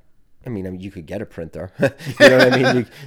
But like having a place, like for instance, my office is in a very good place in terms of foot traffic for college students, and it's like it's so visible that so many people just walk into the office. Like that wouldn't happen if I was renting apartments, out of my home. You know what I mean? So like they do provide you with value in that. They also have a relationship with so many landlords that here's some listings that you can go rent out, that the value of their relationship with these landlords is something that you couldn't do instantly. I mean, you'd have to build it over time. So there is value in it, but that being said, it is 50% of your money. That's all right. So they are providing. They're worth it. Yeah. Okay. I mean, if I really had to put a number on it, I mean, I think that I don't know. I think 1/3 would be plenty. 1/3 of instead of half. But 1/3 sounds like a much more reasonable number too. But that being said, half seems to be the industry standard. And when I say that, it's not like everyone gets together and says, well, it's going to be half, but the percentages are usually close to that. But can you do real estate without a broker? Not legal. No, you can't. Okay. So they are a necessity on that. Yeah. You can't go completely on your own office, find your own listings, make your own relationships. You can become a broker, but you have to have done real estate for 3 years. Okay. You have to be employed for 3 years, and I actually just got my broker's license, but I'm going to continue to work for my broker. Okay, so if you get your broker's license, you could broker and do real estate at the same time, right? Yeah, you could work for yourself. But that being said, it's like I don't have any of the value of those relationships like that my broker has. Where I mean, I'm making up a number. I really don't know. But like, let's say that they might have 500 landlords that they deal with. And some of those landlords have tons of properties. Some of them have one, some of them have 500 units. But it's like, oh, look at all these places that I can rent because I work for this guy. Yeah. Do you know what I mean? Like, so the broker does provide you value in that respect. Does the broker seem like an unnecessary middleman, though? Yes and no. If you can do, like, if you're well versed and you can do the job yourself, then yeah, it does seem like an unnecessary middleman. But one of the things about being a broker is you have to have been a salesperson for 3 years. So now, granted, the broker I work for has been doing this for I don't know how many years, but it's a lot. It's a lot more than 3. But it's like, you know, I still have questions. I've been doing this for over 3 years, and I still don't know how to do certain aspects of it. And I'm like, I need to go to somebody to figure out, you know, how to do this thing in general or how to do this thing specifically for this landlord. Like, this landlord might want this paperwork done this way. You know what I mean? And he'll have that information. Whereas, you know, just a regular salesperson probably wouldn't have it. Is a broker to real estate the equivalent of a manager is to entertainers? Would you say? I know you don't have a manager or a booking agent, but no, I don't think you do. I don't think never came up. So no, I don't. But it's like, I don't think that's really there's some parallels with it, but I don't think that's really a good analogy. Okay, all right, fair enough. So with real estate, why did you get into real estate? Let's even go on that, because I was gonna get my real estate license to save on commissions for properties that I planned on investing in. I was like, I'm going to get a, you know, like a multifamily house, and I'm like, I might as well save on the commission. And I'm like, I'll have my real estate license, so I'll be able to do this again. And while I was getting my license or planning to get my license, I bumped into my friend Greg, and I mentioned it in passing. And he's like, dude, you get your license, or you're getting your license? I was like, yeah. And he goes, why don't you come work for me? I was like, Greg, I'm just doing this to save on commissions. To tell you the truth, I'm like, I'm like, I really have trouble with day jobs, and I'm like, I'm just gonna focus on comedy. And he goes, what don't you like? I go, you know, I'm like, the hours, and he, you know, I don't want to be locked in 9 to 5. He goes, dude, you make your own hours. He goes, I have appointments for you to go on. I call you. He's like, if you want to go on the appointment I give you, go on it. If you don't go. And I was like, I don't really want to get dressed up anymore for work, Greg. I really want to be casual, because my dress code is don't have a bunch of tattoos and wear a tank top. That's my dress code. He's like, can you handle that? And I'm like, yeah. He's like, what else? And I'm like, I don't know. That's really about it. And he goes, then come work for me. And I was like, okay. So I went to work for him for like a couple of years or something like that. And then I switched to another broker. What were you doing before, when you were thinking about getting your real estate license? I was unemployed at that time, but before that I had sold copiers for 10 years.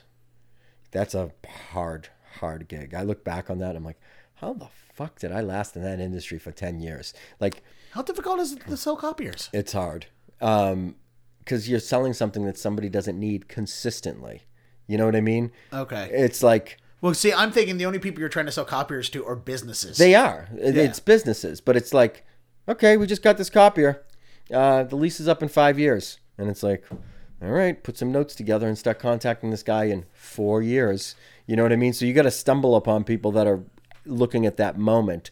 That's the hard part. And then the other thing is...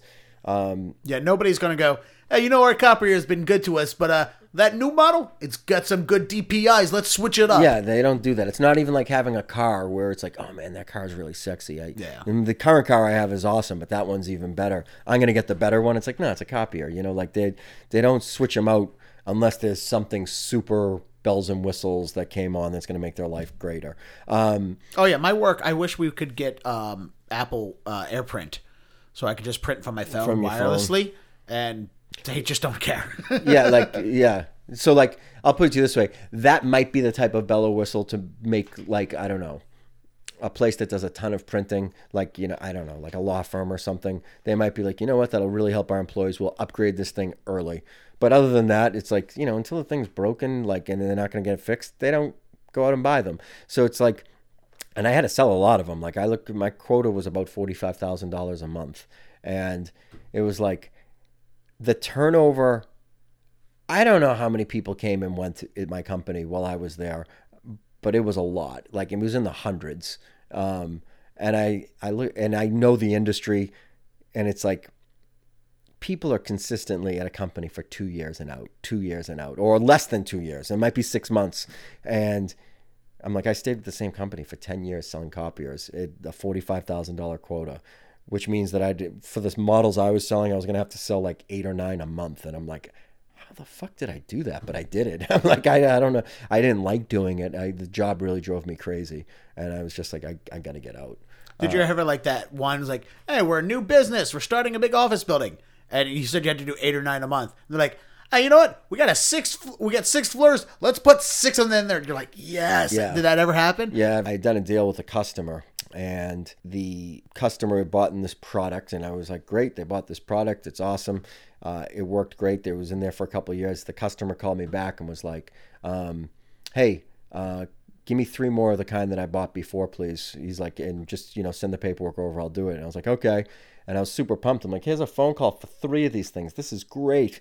And then before I could like do anything else, I went to this company meeting, and they were like, we've got a deal for you guys. Like, oh my God, like we got such a great deal on this piece of equipment. We bought it in bulk, and they're like, we're going to up your commission rate by double. They're like, we want to push these. They're like, we committed to buy 100 of these machines. And they're like, normally we buy like 10. They're like, we're going to double the commission rate. Here you go. And it's on the one that some guy just called me for. So I'm like, holy crap. Like, this is amazing. This is awesome. So I'm doing the paperwork for this guy, and the deal takes about maybe a week to put together and get him to sign it. And I go to have him sign it, and he's like, oh, by the way, my friend's opening up an office, and he wants 3 of these as well. And I'm like, you've got to be kidding me. I'm like, and now they're doubling my commission rate, and I'm selling 6 of these things out of nowhere. I'm like, oh my God, this is... When it was all said and done, I ended up having like a $20,000 commission. And I was so like, and they were really big, big. They weren't. I wasn't selling a little rinky-dink copier. I mean, I was selling a big thing, and I'm like, it was a high-priced machine, and I'm like, I was just walking around like, I don't believe this just happened. Like, I just got. Imagine somebody coming up to you and be like, oh, here's $20,000. Like, it was like, oh my God, that was. Yeah, they basically handed you the sale. Right. Oh, that's so great. And then there's other times that you just bust your ass and you're going at it over and over and over again, and it's like, congratulations, here's your $100 commission on those 9 hours of work that you put in over the course of 7 months with this person, and it's like, it's not worth your time.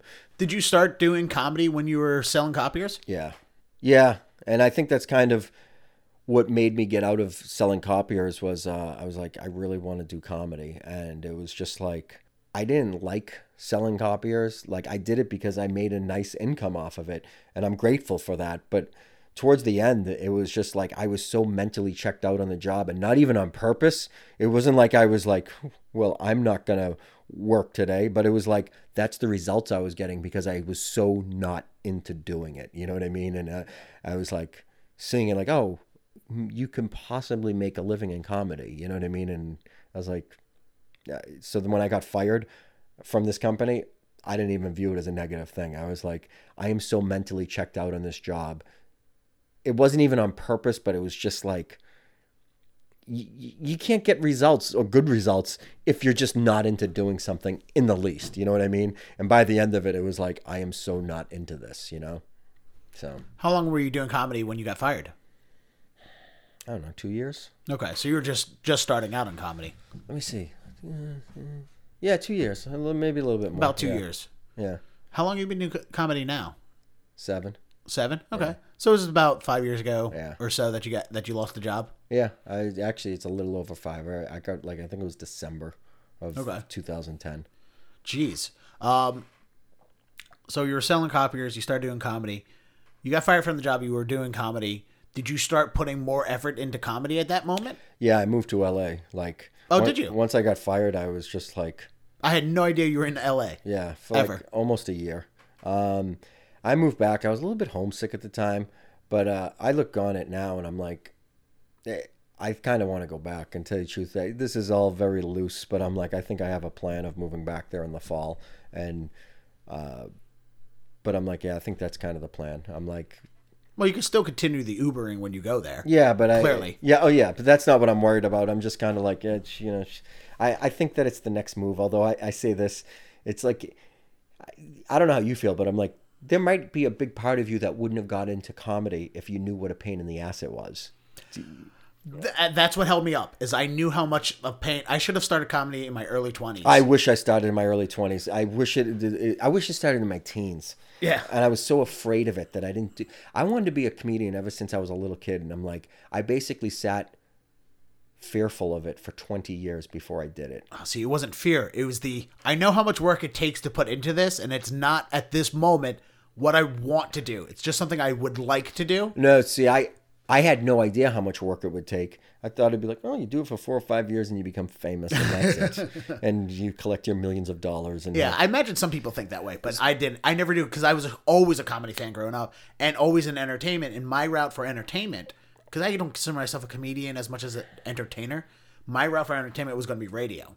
And then things happened and I switched, and now I'm glad I'm doing comedy, and I'm still doing radio, but comedy. I wish I had started 10 years earlier, though. I completely do. And I mean, because it is a little bit frustrating as you're getting older, and it's like, oh, geez, money's tight. It's fine if money's tight in your 20s. In your early 20s, it's like, who gives a shit? You know, you get a little bit older, and it's like, oh, geez, you know, it would be nice to be able to pay my rent without, you know, having to forsake food for 2 days. You know what I mean? Or something along that nature. Well, even the simple thing of wanting to pay your rent without having to wear a name tag. Yeah. When you're in your 30s, right, becomes a humongous thing. So I do wish I started earlier, but whatever, it is what it is. Yeah. And, you know, nothing holding me back from being successful now. But where I was originally driving with this was in comparison to LA. And I'm like, now I know what a pain in the ass it is to move to LA to do comedy, because it's like, you know, here I have tons of book shows that I can go on and I can make money on them. And it's like, now I know, because I've done it before. It's like, oh, you kind of got to go out there and establish yourself from the ground floor again. And it's like, I have the benefit of at least having some connections out there now. And I'd like to think I have a lot stronger act now than I did 5 years ago. You know what I mean? So I have those two things working for me. But it's like, if I go to LA, the first time I went, I had no idea that it was that much more work to do. You know what I mean? I'm like, now I know. But I always think about that in terms of comedy. We're like, geez, would you get into it if you knew how much work it was going to be? I would agree. Most people don't know how much effort they have to put in. And also, when you're starting out, sometimes you don't realize all the things you're doing. Like, you're starting out here in comedy. Yeah, you now know enough people. You can get booked. You can get paying gigs. And you have to start all over again from the bottom in LA. Mm-hmm. If you had started in LA, you wouldn't have been thinking about those things, and you would have built those relationships. Right. So that is a little bit different than when you're already established. You know what you've had to do. You know what you've gone through. Then to move to another city and have to start all of that over again. Right. That is a much more work and a pain in the ass because you're now realizing the work you have to put in. Right.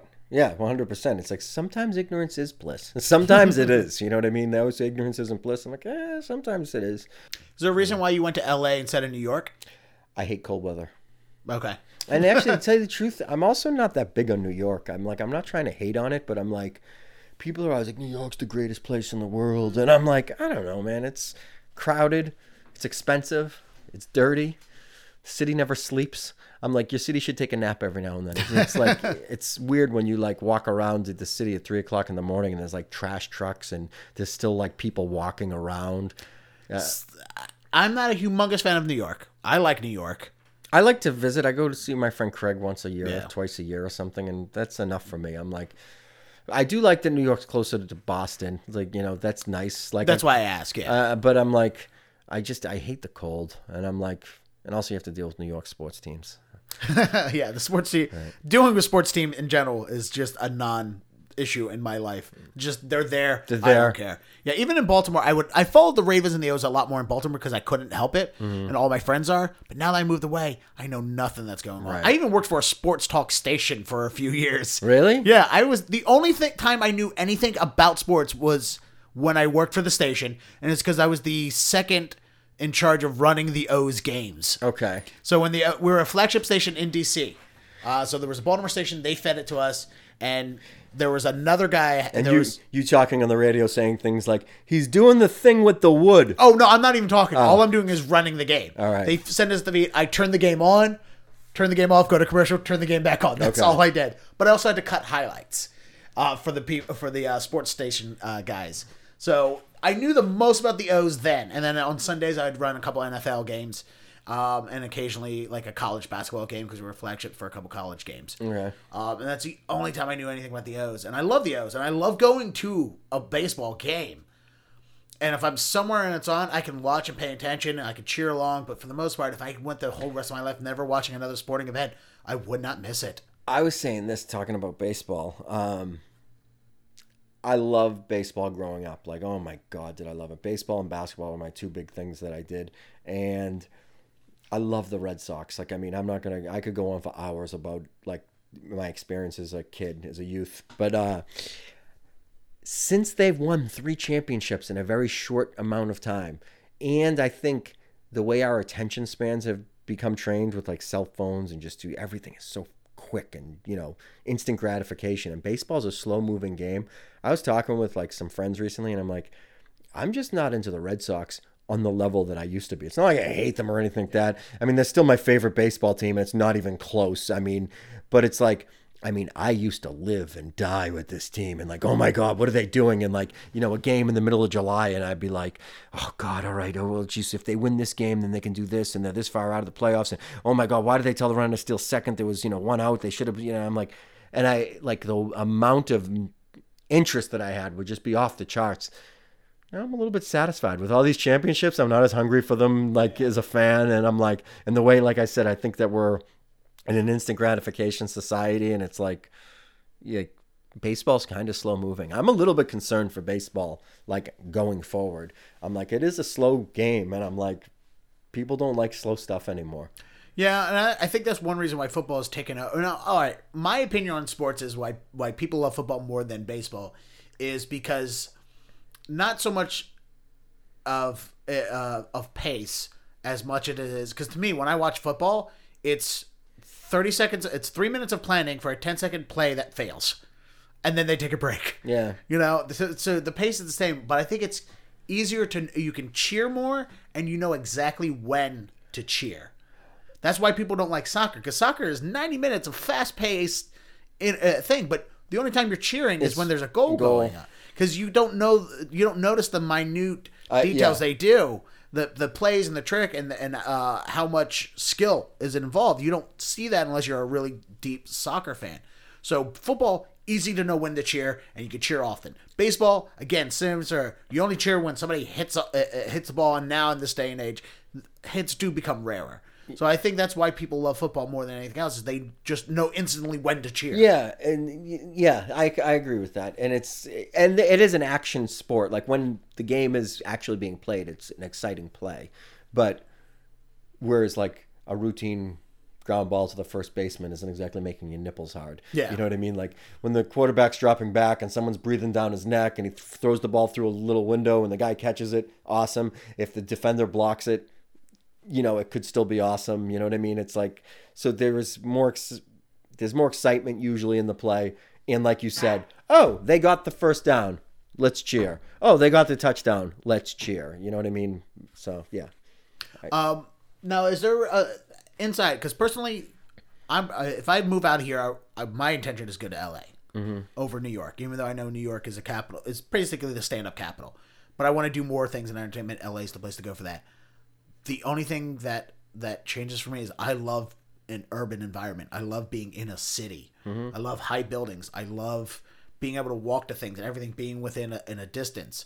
I like that. Are you an urban environment guy, or do you think... Because Boston's not very urban to me. Oh, see, I think Boston is very urban. I don't think it does not feel urban to me at all, especially here in Brighton. I was going to say, even where you live, I still consider this very urban, even though it's more residential. But yeah, I totally consider Boston to be urban. Like, it's not New York, I mean, but then again, New York's such a weird animal, you know what I mean? Like, New York it's just crazy. Like, when you look down on New York, like, from the sky, and you just see how many buildings are there, it's crazy. So that's its own thing. I mean, take New York out of the equation, I consider Boston to be pretty urban. See, I grew up in Baltimore, so I know Baltimore. Baltimore City is so a typical... New York and Baltimore are typical urban environments to me. When I'm here in Boston, all of it almost feels like the suburbs to me. Even when I'm down by the Commons. It's not black enough? Well, you guys do a great job here in Boston of hiding your black people, but We're excellent at that.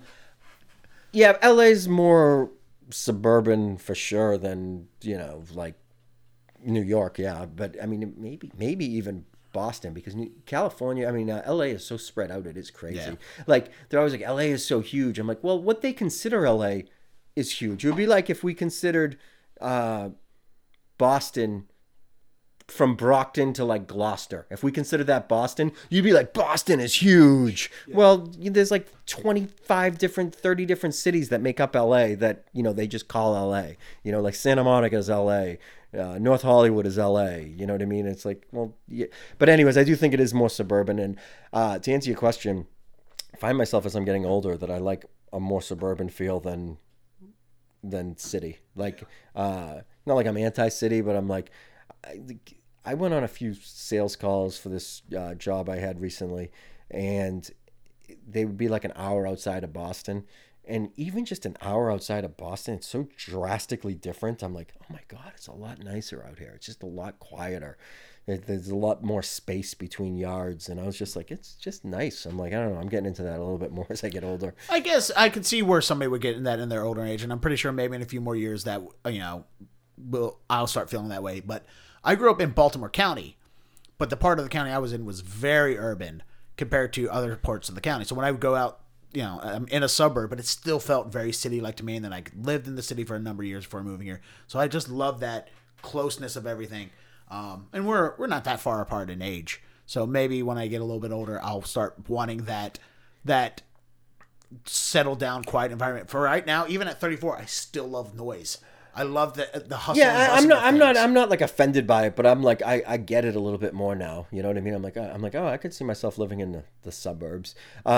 Just talking about getting it when you're older, I just think this is funny. My buddy Jeff was telling me about these twins that he's friends with, and one brother is 8 minutes older than the other brother, and whenever they get into an argument, he goes, "Trust me, you'll understand when you're older." And then the follow-up joke is 8 minutes later, the other brother will be walking around and just go, "You know what? You're right. Yeah, you were right." And I'm like, "That's great." And he goes, "It's just their thing. You'll get it when you're older." And then he comes back 8 minutes later, You were right. So what brought you back from LA? 747. Let's see. I came back because I wanted to go to Newport for the summer. I would get a house every summer with this group of guys in Newport, and I hung out with them like last night, and it's rare that I get to hang out with these guys because they're all kids and family now.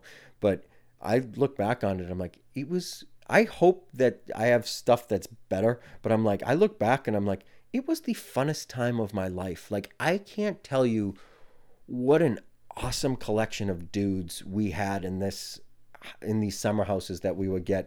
And Newport's just like such a summer fun community. And it's like, it costs so much money to get a house in Newport. But if you have 12 guys that all go in on this house, all of a sudden the cost becomes quite reasonable. So for basically like, I don't know, $1,200, you'd have a summer home in Newport. But you're also living with 11 other people. Yeah, but not everybody comes down every weekend. And the house was huge. Okay. I mean, like, it was, geez, I don't even know how many bedrooms. I think there was 5 bedrooms and 2 living rooms where people could sleep. So, I mean, like, it wasn't like everyone was down there every weekend. And, the place was so big, it wasn't that bad. It really wasn't too much of an issue. But the collection of guys was just so great. And I would tell him, I'm like, man, I like, it was the funnest time of my life. That group of guys, we would just laugh. And the summers were about laughing and hooking up with women. And it was just awesome. Like, it was amazing how much fun you'd have. And when I was in LA, I'm like, well, I'll come back for the summer and I'll do Newport. And I did. And I had a great time. And then when the summer ended, I was just kind of like, geez, I don't know. I'm kind of having fun here. And I'm like, I don't feel like going back. And I just stayed. And I'm okay with the decision, but at the same time, I thought about it recently. I was like, geez, if you stayed out there, I'm like, you would have had, and you just stayed now, I'm like, you would have been out there for 5 years. I'm like, where would your career be now? And maybe it would be worse. I mean, I don't know it would be better, but maybe I would have fallen into something else. You know what I mean? So I don't know. I don't look at that with regrets, but I'm like, I do think about going back. I'm like, I I don't know, probably done just about all I'm going to do in Boston. There's really not much. I'm not saying I couldn't get better at comedy. I can definitely get better at that. But I'm like, well, what more am I going to do while I'm here? I'm like, I've done just about everything you can do in Boston for comedy, you know? Well, all right. So let me ask you this about with working and doing comedy. Ubering, you've already kind of mentioned that is amazingly convenient for you to do comedy, because if you're going from gig to gig, you have an hour time. Hey, drive people around. Make $30, right? Boom. Did you find working when you were doing sales with copiers and now with real estate as well, because you make your own hours on real estate, but there's still an office hours you kind of keep, I'm sure. Does the working comedy, especially early in the years when you were staying, at open mics for late and whatnot, does that affect? No, not really, because the only time that it ever affected was I went to this networking group on Thursday mornings, and I had to be in Wakefield at 7 a.m, which means I had to be up at 6 to get there for 7, and I would do the Wednesday show at the Burren, and I could possibly be home at 12:30. And I'm like, if I got home at 12:30 and had to get up at 6, I was oh God, it was such a brutal day. Like, it would just be like, I can't fucking believe I got to go into war. And it was just brutal. That's the only time that it affected, because I'm like, other than that, I'd be home by 11. And, I could go to my first appointment or cold call or whatever at 9, which means I could get up at like 8. I mean, it wasn't really hurting me. Those are manageable hours. They really are. But also, Boston closes down so early here. Mm-hmm. I'm used to, staying at a bar till 2:00 and then maybe going home when it closes at 2. Right. But again, I knew every bartender basically in Baltimore, so I could, close down. Dennis just sit there. Not a lot, but enough. No, it happened a lot. But here, even though still things close down, there's still some mics that end up going long and late and hanging out with other comedians, because the part of comedy, besides being funny, is the camaraderie. Yeah. Knowing each other and making friends and hanging out. And there is value in that, but I'm like, I don't know. And I definitely do that, but it's like, if I go to an open mic and there's 40-something people, I'm like, I don't have the wherewithal to sit through it anymore. I just don't. And it's I don't know if I'm going to do a good job painting this picture, but people are always like, oh my God, like, can you believe what this 1% does to the rest of the world? And I'm one of those people that says that, like, oh, they're really screwing us or whatever. And like, I would never do that if I was in that powerful situation. Well, then I also look at this, like, when I, have established relationships with people, and it's like I can walk into a room and be like, hey, can I get on? And, yeah, sure, we'll put you on. And, there are people that will put me on a list, and, there'll be 40 people on the list and they'll put me right up.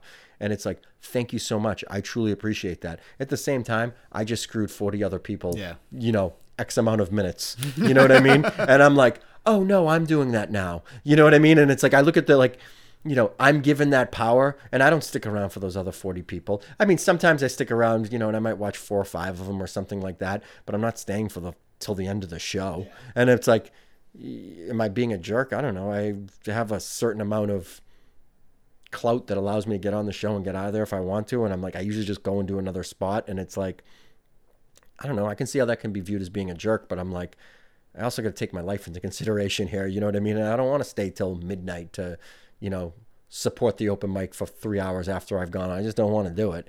And it's like, once you're given that power and you have the ability to do it, it's like, that's why I look at the 1%er that, that's screwing the rest of the population. And I'm like, yeah, I can say I wouldn't do it, but until I'm there, I don't know. Maybe I would be like, I need another 7 yachts and you can't have any food. I'm like, maybe that's, Well, I know there's places where I can go, like, hey, can I go on earlier, please? And I can ask them, they'll say yeah, and I don't ask often. And John Paul and Rob Crean, who run Middle East, have been very gracious with me, because they know I get up at 4 a.m. every day to go to work. Yeah. That Middle East is another one I remember actually being like, oh my God, I got to stay here so late to go on, and that would actually fuck me up the next day for work. I do remember that. Yeah. And my rule is 11 was with Middle East, in most places, is at 11:30, I'm gone no matter what. If I go on, great. If I don't get on, tough shit. That's fine. That's the way the cookie crumbles. It's because of travel and getting up, and I don't want to say they're past 11:30. So I leave at 11:30 every time. Some other mics, depending on what it is and what my bus schedule is and distance, that time varies. Like King's, I would, for whatever reason, I always stayed at King's until the end if I wasn't on yet. I don't know what it was about King's that made me like, I'm going to sit here until I go on stage. I don't know why I'm not leaving early. I haven't done that place. Do they still do? I have done it. I'm sorry, I haven't done it in a while. Is what I meant to say. They don't do it anymore. No, yeah, they less than a year ago, a couple months ago, maybe 6 months ago, they canceled it. They're doing a music only open mic with featured music acts. They just didn't want to do the comedy part anyway, which sucks because I love the space, I love the employees, and honestly, out of all the open mics in Boston, they have the best food. No, I think Tavern has the second best food. I like Tavern's. Better beer selection. I like Tavern's food a lot. My only thing is it is a little bit expensive. I notice by the time I pay for my meal and tip, it's usually like $18 to $20, and I'm like, I'm more of like an $11 or $12 meal kind of guy, and it's like you want to support the place that you're doing comedy, but I'm like, I also have to support bills. myself, and I got bills, and but that's one thing. Oh God, who was it? I think it was Mariel Cabral put a post up on Boston Comedian page recently. And said, you see it? And it's like what do you tell open micers? And one of the things was support the place that's having the open mic, and it's true. You know what I mean? Yeah, if I try to be as supportive as I can, and sometimes obviously I don't have in my mind you're just like, hey, you're an 11, 12 meal kind of person. If I go out for drinks and food, I always expect to pay between 20 and 25. Mm-hmm. So that's my expectation. When I know I can't just throw $20 to $25, I'll have, at worst, if I just get a water, I still always tip for waters. Mm-hmm. So at least that bartender's making money. It doesn't help the sales, whatever. But I think even if you at least do that, that's fine. That's better than doing nothing. And then sometimes I'm there, I don't get a water, I don't get anything, and I'll throw $2 at the bartender, or I won't at all sometimes. And we can't all, financially support them as much as we all, I think, want to sometimes, but the amount of money we put into beers and food at open mic places is probably equivalent to the tuition at a college. I'd love to see what I've spent at places over the years. It adds up. It definitely does. I think about all the shows I've done for free in my life. I'm like, imagine if I just got $25 for each of them. Just $25. I'm like, $25 for every show that I've done for free in the past. Like, just here's a pile of money. I'm like, oh my God, that would be amazing. You know what I mean? And there's people that in comedy could take that amount of money that I have and have made that in a single night many times over. Oh, yeah. It's crazy. Good for them. I heard Chris Rock say once, and I thought this was great. He goes, both his parents, I believe, were educators. I think they were lawyers. That's what it was. I think they were lawyers. Whatever. I'm getting off the point. But he said that he goes, when he finished high school, his parents were like, so do you want to go to college? And he's like, nah, I don't think so. I want to go do comedy. And they were like, what? And he goes, how are you going to, geez, why don't you become a teacher or something? And he goes, well, let me ask you this. He goes, if I was a teacher, and he goes, I made $30,000 a year. And he goes, would you be okay with that? And he goes, his parents were like, well, yeah. And he goes, I think I can make at least $30,000 a year doing comedy, and I'll be happy. And I was like, wow. Think about that. It's the equivalent of being a teacher, in terms of money, or at least at the time that he was saying it. You know what I mean? And I was like, he's got a point. His parents had a problem with him being a comedian until he showed, if I made this, it would be just like teaching, right? And they were like, yeah, well, okay. I never heard that story, but that's a good one. That's a good point on that. Yeah, that guy's got some good insights. I don't know if you've ever watched him. Do your coworkers at your real estate know that you do comedy? Yeah. Is that do you have to deal with the, hey, are you going to totally use this? Yeah. Oh, it's the worst. I don't think we can get away from that as comedians. It's very seldom that anyone ever brings an idea that I'm like, ooh, that is good. But it does happen occasionally. But I had somebody recently email me an idea, and I was just like, no. It wasn't even remotely. It wasn't even and it wasn't even a premise. It was, you should do jokes about this guy, and I was like, well, not well, you ever thought about this perspective of this person or what it must feel? And I was like, I remember Dan Bulger told me once, somebody said to him, goes, hey, what you should do? And he's like, what? He goes, you should do some George Bush jokes. He's like, well, like about what? He's like, yeah, just, do some shit. And he's like, it's fucking dumb. You know what I mean? But yeah, to answer your question, yes, people at my work do, hey, how about this? How about this? And 90% of the time, I don't want to work with it. You know what I mean? Every now and then, I'll be like, oh, that's kind of an interesting idea. Maybe, but I don't think I've ever, that's a lot. Probably once or twice I've had people that have brought an idea. I was like, ooh, that is good. Actually, I'm thinking of one of them now. My friend Alexis, it was either her or her husband, emailed me and said, I thought of something, like, you might want to hear it. And I'm like, if on the stage, I'm like, yeah, what is it? And their kid said something to her, like, Mom, how come at night you always do those half sneezes? And she's like, what? Yeah, you always half sneeze at night. And she's like, what do you mean? She goes, I was walking by your bedroom and I just hear you go, but you never chew. So that's how Mom sneezes at night. And I was like, see, like, look at your reaction right now. Oh my God! I've never heard sex referred to as a half sneeze. You always do the half sneeze. Great surprise. You do the half sneezes at night, and she's like, I had no clue, and I was like, that is fucking amazing. Like that is a great joke or premise. You know what I mean? I'm like, I don't know how I'd work it in, but I'm like, it is that. Isn't that great? Like, yeah, let's workshop that joke right now. Yeah. That goes as because you do a lot of jokes about relationships and dating. I do. Yeah, I have a fair chunk of it. Yeah. You were dating a woman with a kid. You heard the kid say that. Oh, I'm done. Yeah. Finished. All right. And I can't wait for my 5-cent residual checks every time you talk. Actually, I just thought about this too. I used to have a joke I would do, and I haven't done it in years, and I could probably swing this into it too. I go, yeah, I don't like masturbating to MILFs on the internet because I'm like, it sounds good, but I'm like, I get these feelings of guilt whenever I watch these videos, like I go that I'm screwing up this imaginary marriage, and I'm like, I can't pleasure myself to that. I go, so now I don't focus on MILFs. Instead of focusing on mothers I like to fuck, I focus on smiles. I'm like, single mothers I'd like to enter.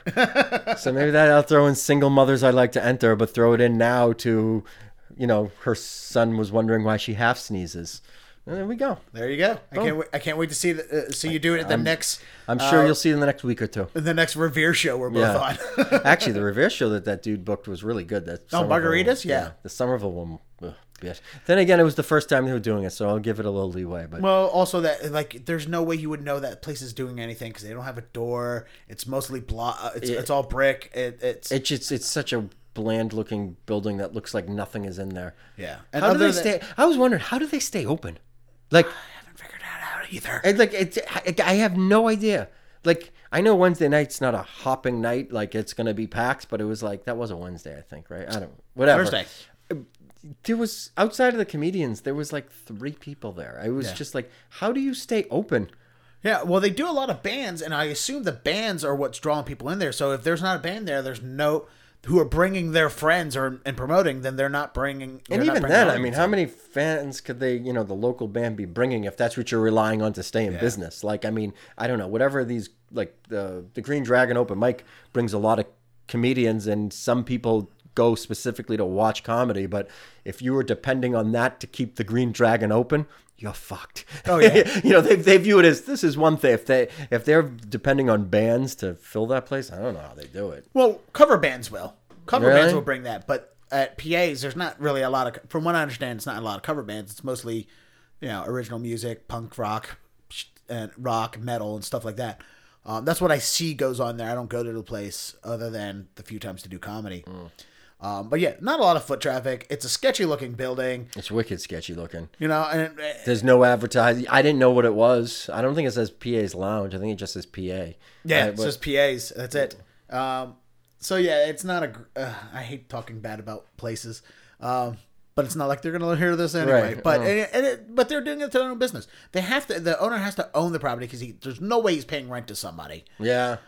He has a low overhead because he doesn't He doesn't really have any employees. They clearly don't pay for a cleaning staff. Right. Or heat. Yeah, or the heat. Yeah. So that room was fucking cold. It was very cold in there, and it is winter, and it is cold everywhere in Boston when it's in winter time. So, But this has not been at least as bad of a winter so far than last year.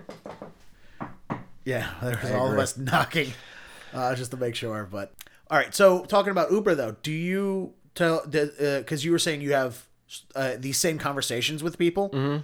Do you tell the same things to the customers? Times, yeah. I was thinking about filming that and just filming short segments of it and being like, just watching the same conversation happen like 5 times and just you couldn't make it the whole conversation, but like that you just different people asking the same question over and over and just being like, this is what it is. Do you tell them you're a comedian? Sometimes, yes. Not all the time. It depends on I like talking about comedy. It's weird. I made this statement once. I think that you have officially become a comedian when you don't like telling people you're a comedian.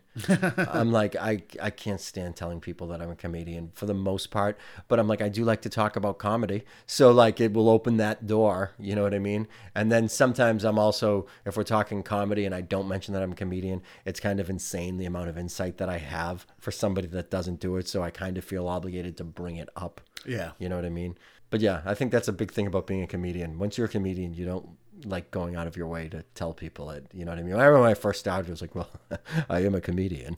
And it's like, now I'm like, no. Like, I'll tell people as a function of what I do. Like, I mean, I don't want to lie to the people. You know what I mean? And it's like, granted, I'm totally an Uber driver. So I guess the part of me does identify as that. But I'm like, that's not what my personality identifies with. You know what I mean? Yeah. So it's like, I don't want to lie to people and I don't want to go out of my way to not talk about myself if it's part of the conversation. You know what I mean? Yeah. Like, you're getting to know somebody. Well, yes, but it's not like I want to open with that ever to be like, I'm a comedian, so what do you think about that? Yeah. It's like, ugh. Oh, I've hated telling people I do comedy since day one. Because you just get the same follow-up questions over and over. And, some of them you don't want to answer. And then some of them it's like,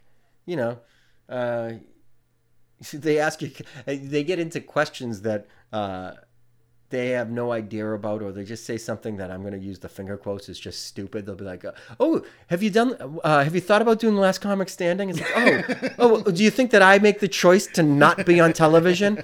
I always say it's like, no, I don't want to do that because I am an artist. Right. You know what I mean? It's like, I always, the analogy I came up with is it's like if you went up to like a college football player and you're like, hey, have you thought about playing for the national championship? Oh, well, fuck.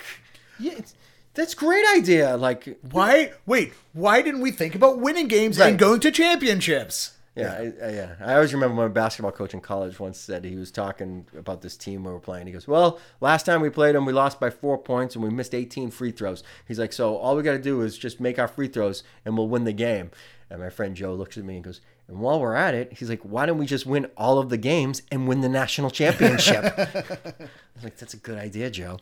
Do you ever feel like a missed opportunity not promoting yourself a little bit to your customers? Like when you mention you're a comedian, do you feel like you have to follow up with like, and I'm also playing at this place? Because it sounds schlocky. Yeah, I don't really care to mention it. No, I mean sometimes like I said, if it's in the course of conversation, I'll do it. But I'm not trying to jam it down people's throat. Like, plus I mean, I don't even know how many people have come to see me from driving Uber, but it's not that many. Yeah. I mean, it's really not. There is probably some people, but I'm like, it's not. I was thinking about having a featured artist, having a sign in the back of the chair of my driver's seat and say, today's featured artist is, and then feature a comedian for the day. And if they ask about, what's this featured artist thing? Be like, well, would you like to listen to their comedy? And just boom, you hit play. You know what? Honestly, that is a huge thing that would help out in the community itself. The one thing I don't like about the idea is... You can't feature yourself? Oh, no, not that. It's me. Again, is I have listened to comedy in the car with people, and there is a little bit of awkwardness to it from the standpoint of I feel like I'm putting pressure on them, like, yeah, so do you like this? Do you like this? Does it float your boat? You know what I mean?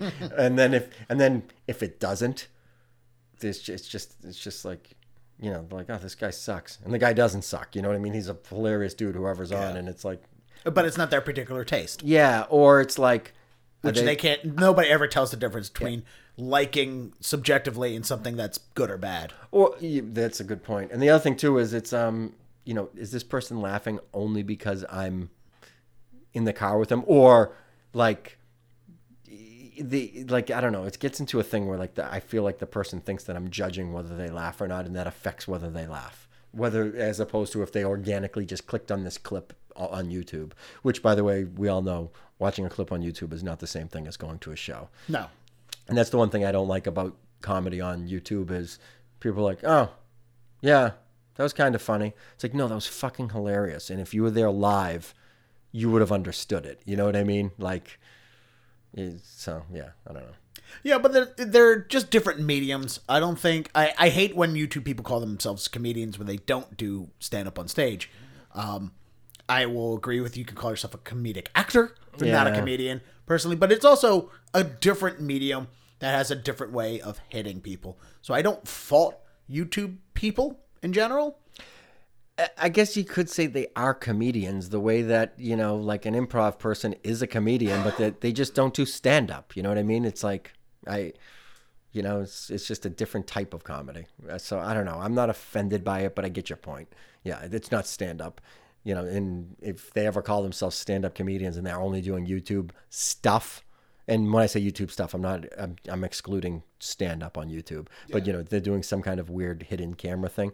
Well, that's not stand-up. You're not a stand-up comedian. Maybe you're a stand-up comedian and you also did that, but if that's just what you do, you're not a stand-up comedian. Yeah. So. All right. Well, and I know you want to get back to driving around and making money, so I appreciate you taking time out of your day to pop in and talk with me about it. My landlord in the electric company is happy that I'm going to get back to doing that too. So, now I can't wait for you to tell somebody like, "Oh yeah, I'm a comedian," and then the subject of podcast coming be like, "Well, I was on a podcast. You want to hear it?" And then play this episode of the podcast. And it better be a trip to Vermont. So. All right. Thanks for having me, man. No, thanks for coming in. And so there you have it. That's my podcast with Don Zollo. I hope it was interesting and informative for you, especially if you take rideshare services. I don't. If I don't have to, which I don't have to ever at all. But real quick, I'll talk about this because I just got the email about it today. I will be doing the Charm City Comedy Festival the weekend of May the 12th. So I think actually Saturday, May 14th, I will be back in Baltimore doing comedy. As part of the Charm City Comedy Festival. More information is coming in about that now, but I'm going to try and do as many shows as I can while I'm in the Baltimore, D.C., DMV area. So if anyone's listening who is in that area, check my website, Dead or Dennis. I'll have a bunch of dates posted where I'll be there for that. So I'm actually excited to get back down to Baltimore and hang out. Just take a little bit of vacation from my life here in Boston and go do nothing but tell comedy and be annoyed by my family. So, I like how the people running the comedy festival, when they sent these things like, oh, by the way, we have a special discount for people in the festival for this particular hotel. It's $150 a night. I'm like, yeah, I'm not paying $700 to stay in my own hometown. $750 to stay in my hometown. No, I'll stay with friends or family or find a cheaper hotel than $150 a night, which I'm not gonna do that either. No, I'll stay with family, and I'm going to be down there, so if there's any of my friends in the area, make plans with me ahead of time so we can figure out times to hang out, or you can come see me, tell some jokes and stuff. I'll probably definitely be at Drink to Her Funny on Sunday the 15th, because T-Brad's a good guy, and if you're in the Baltimore area, or Timonium area, and if you want to go see comedy on Sunday, that's for free. Go to Drink to Her Funny at High Tops Backstage Grill in Timonium. That's a good show. I'll definitely be there probably that Sunday. If not telling jokes, just at least to hang out and say hi to the other Baltimore comedians that I know. I can't wait to get back down to DC. It's going to be good. No, I'm excited for this trip. I just got to do comedy in Austin, Texas a couple weeks ago, and that was a great trip. Just 2 days in a whole new environment.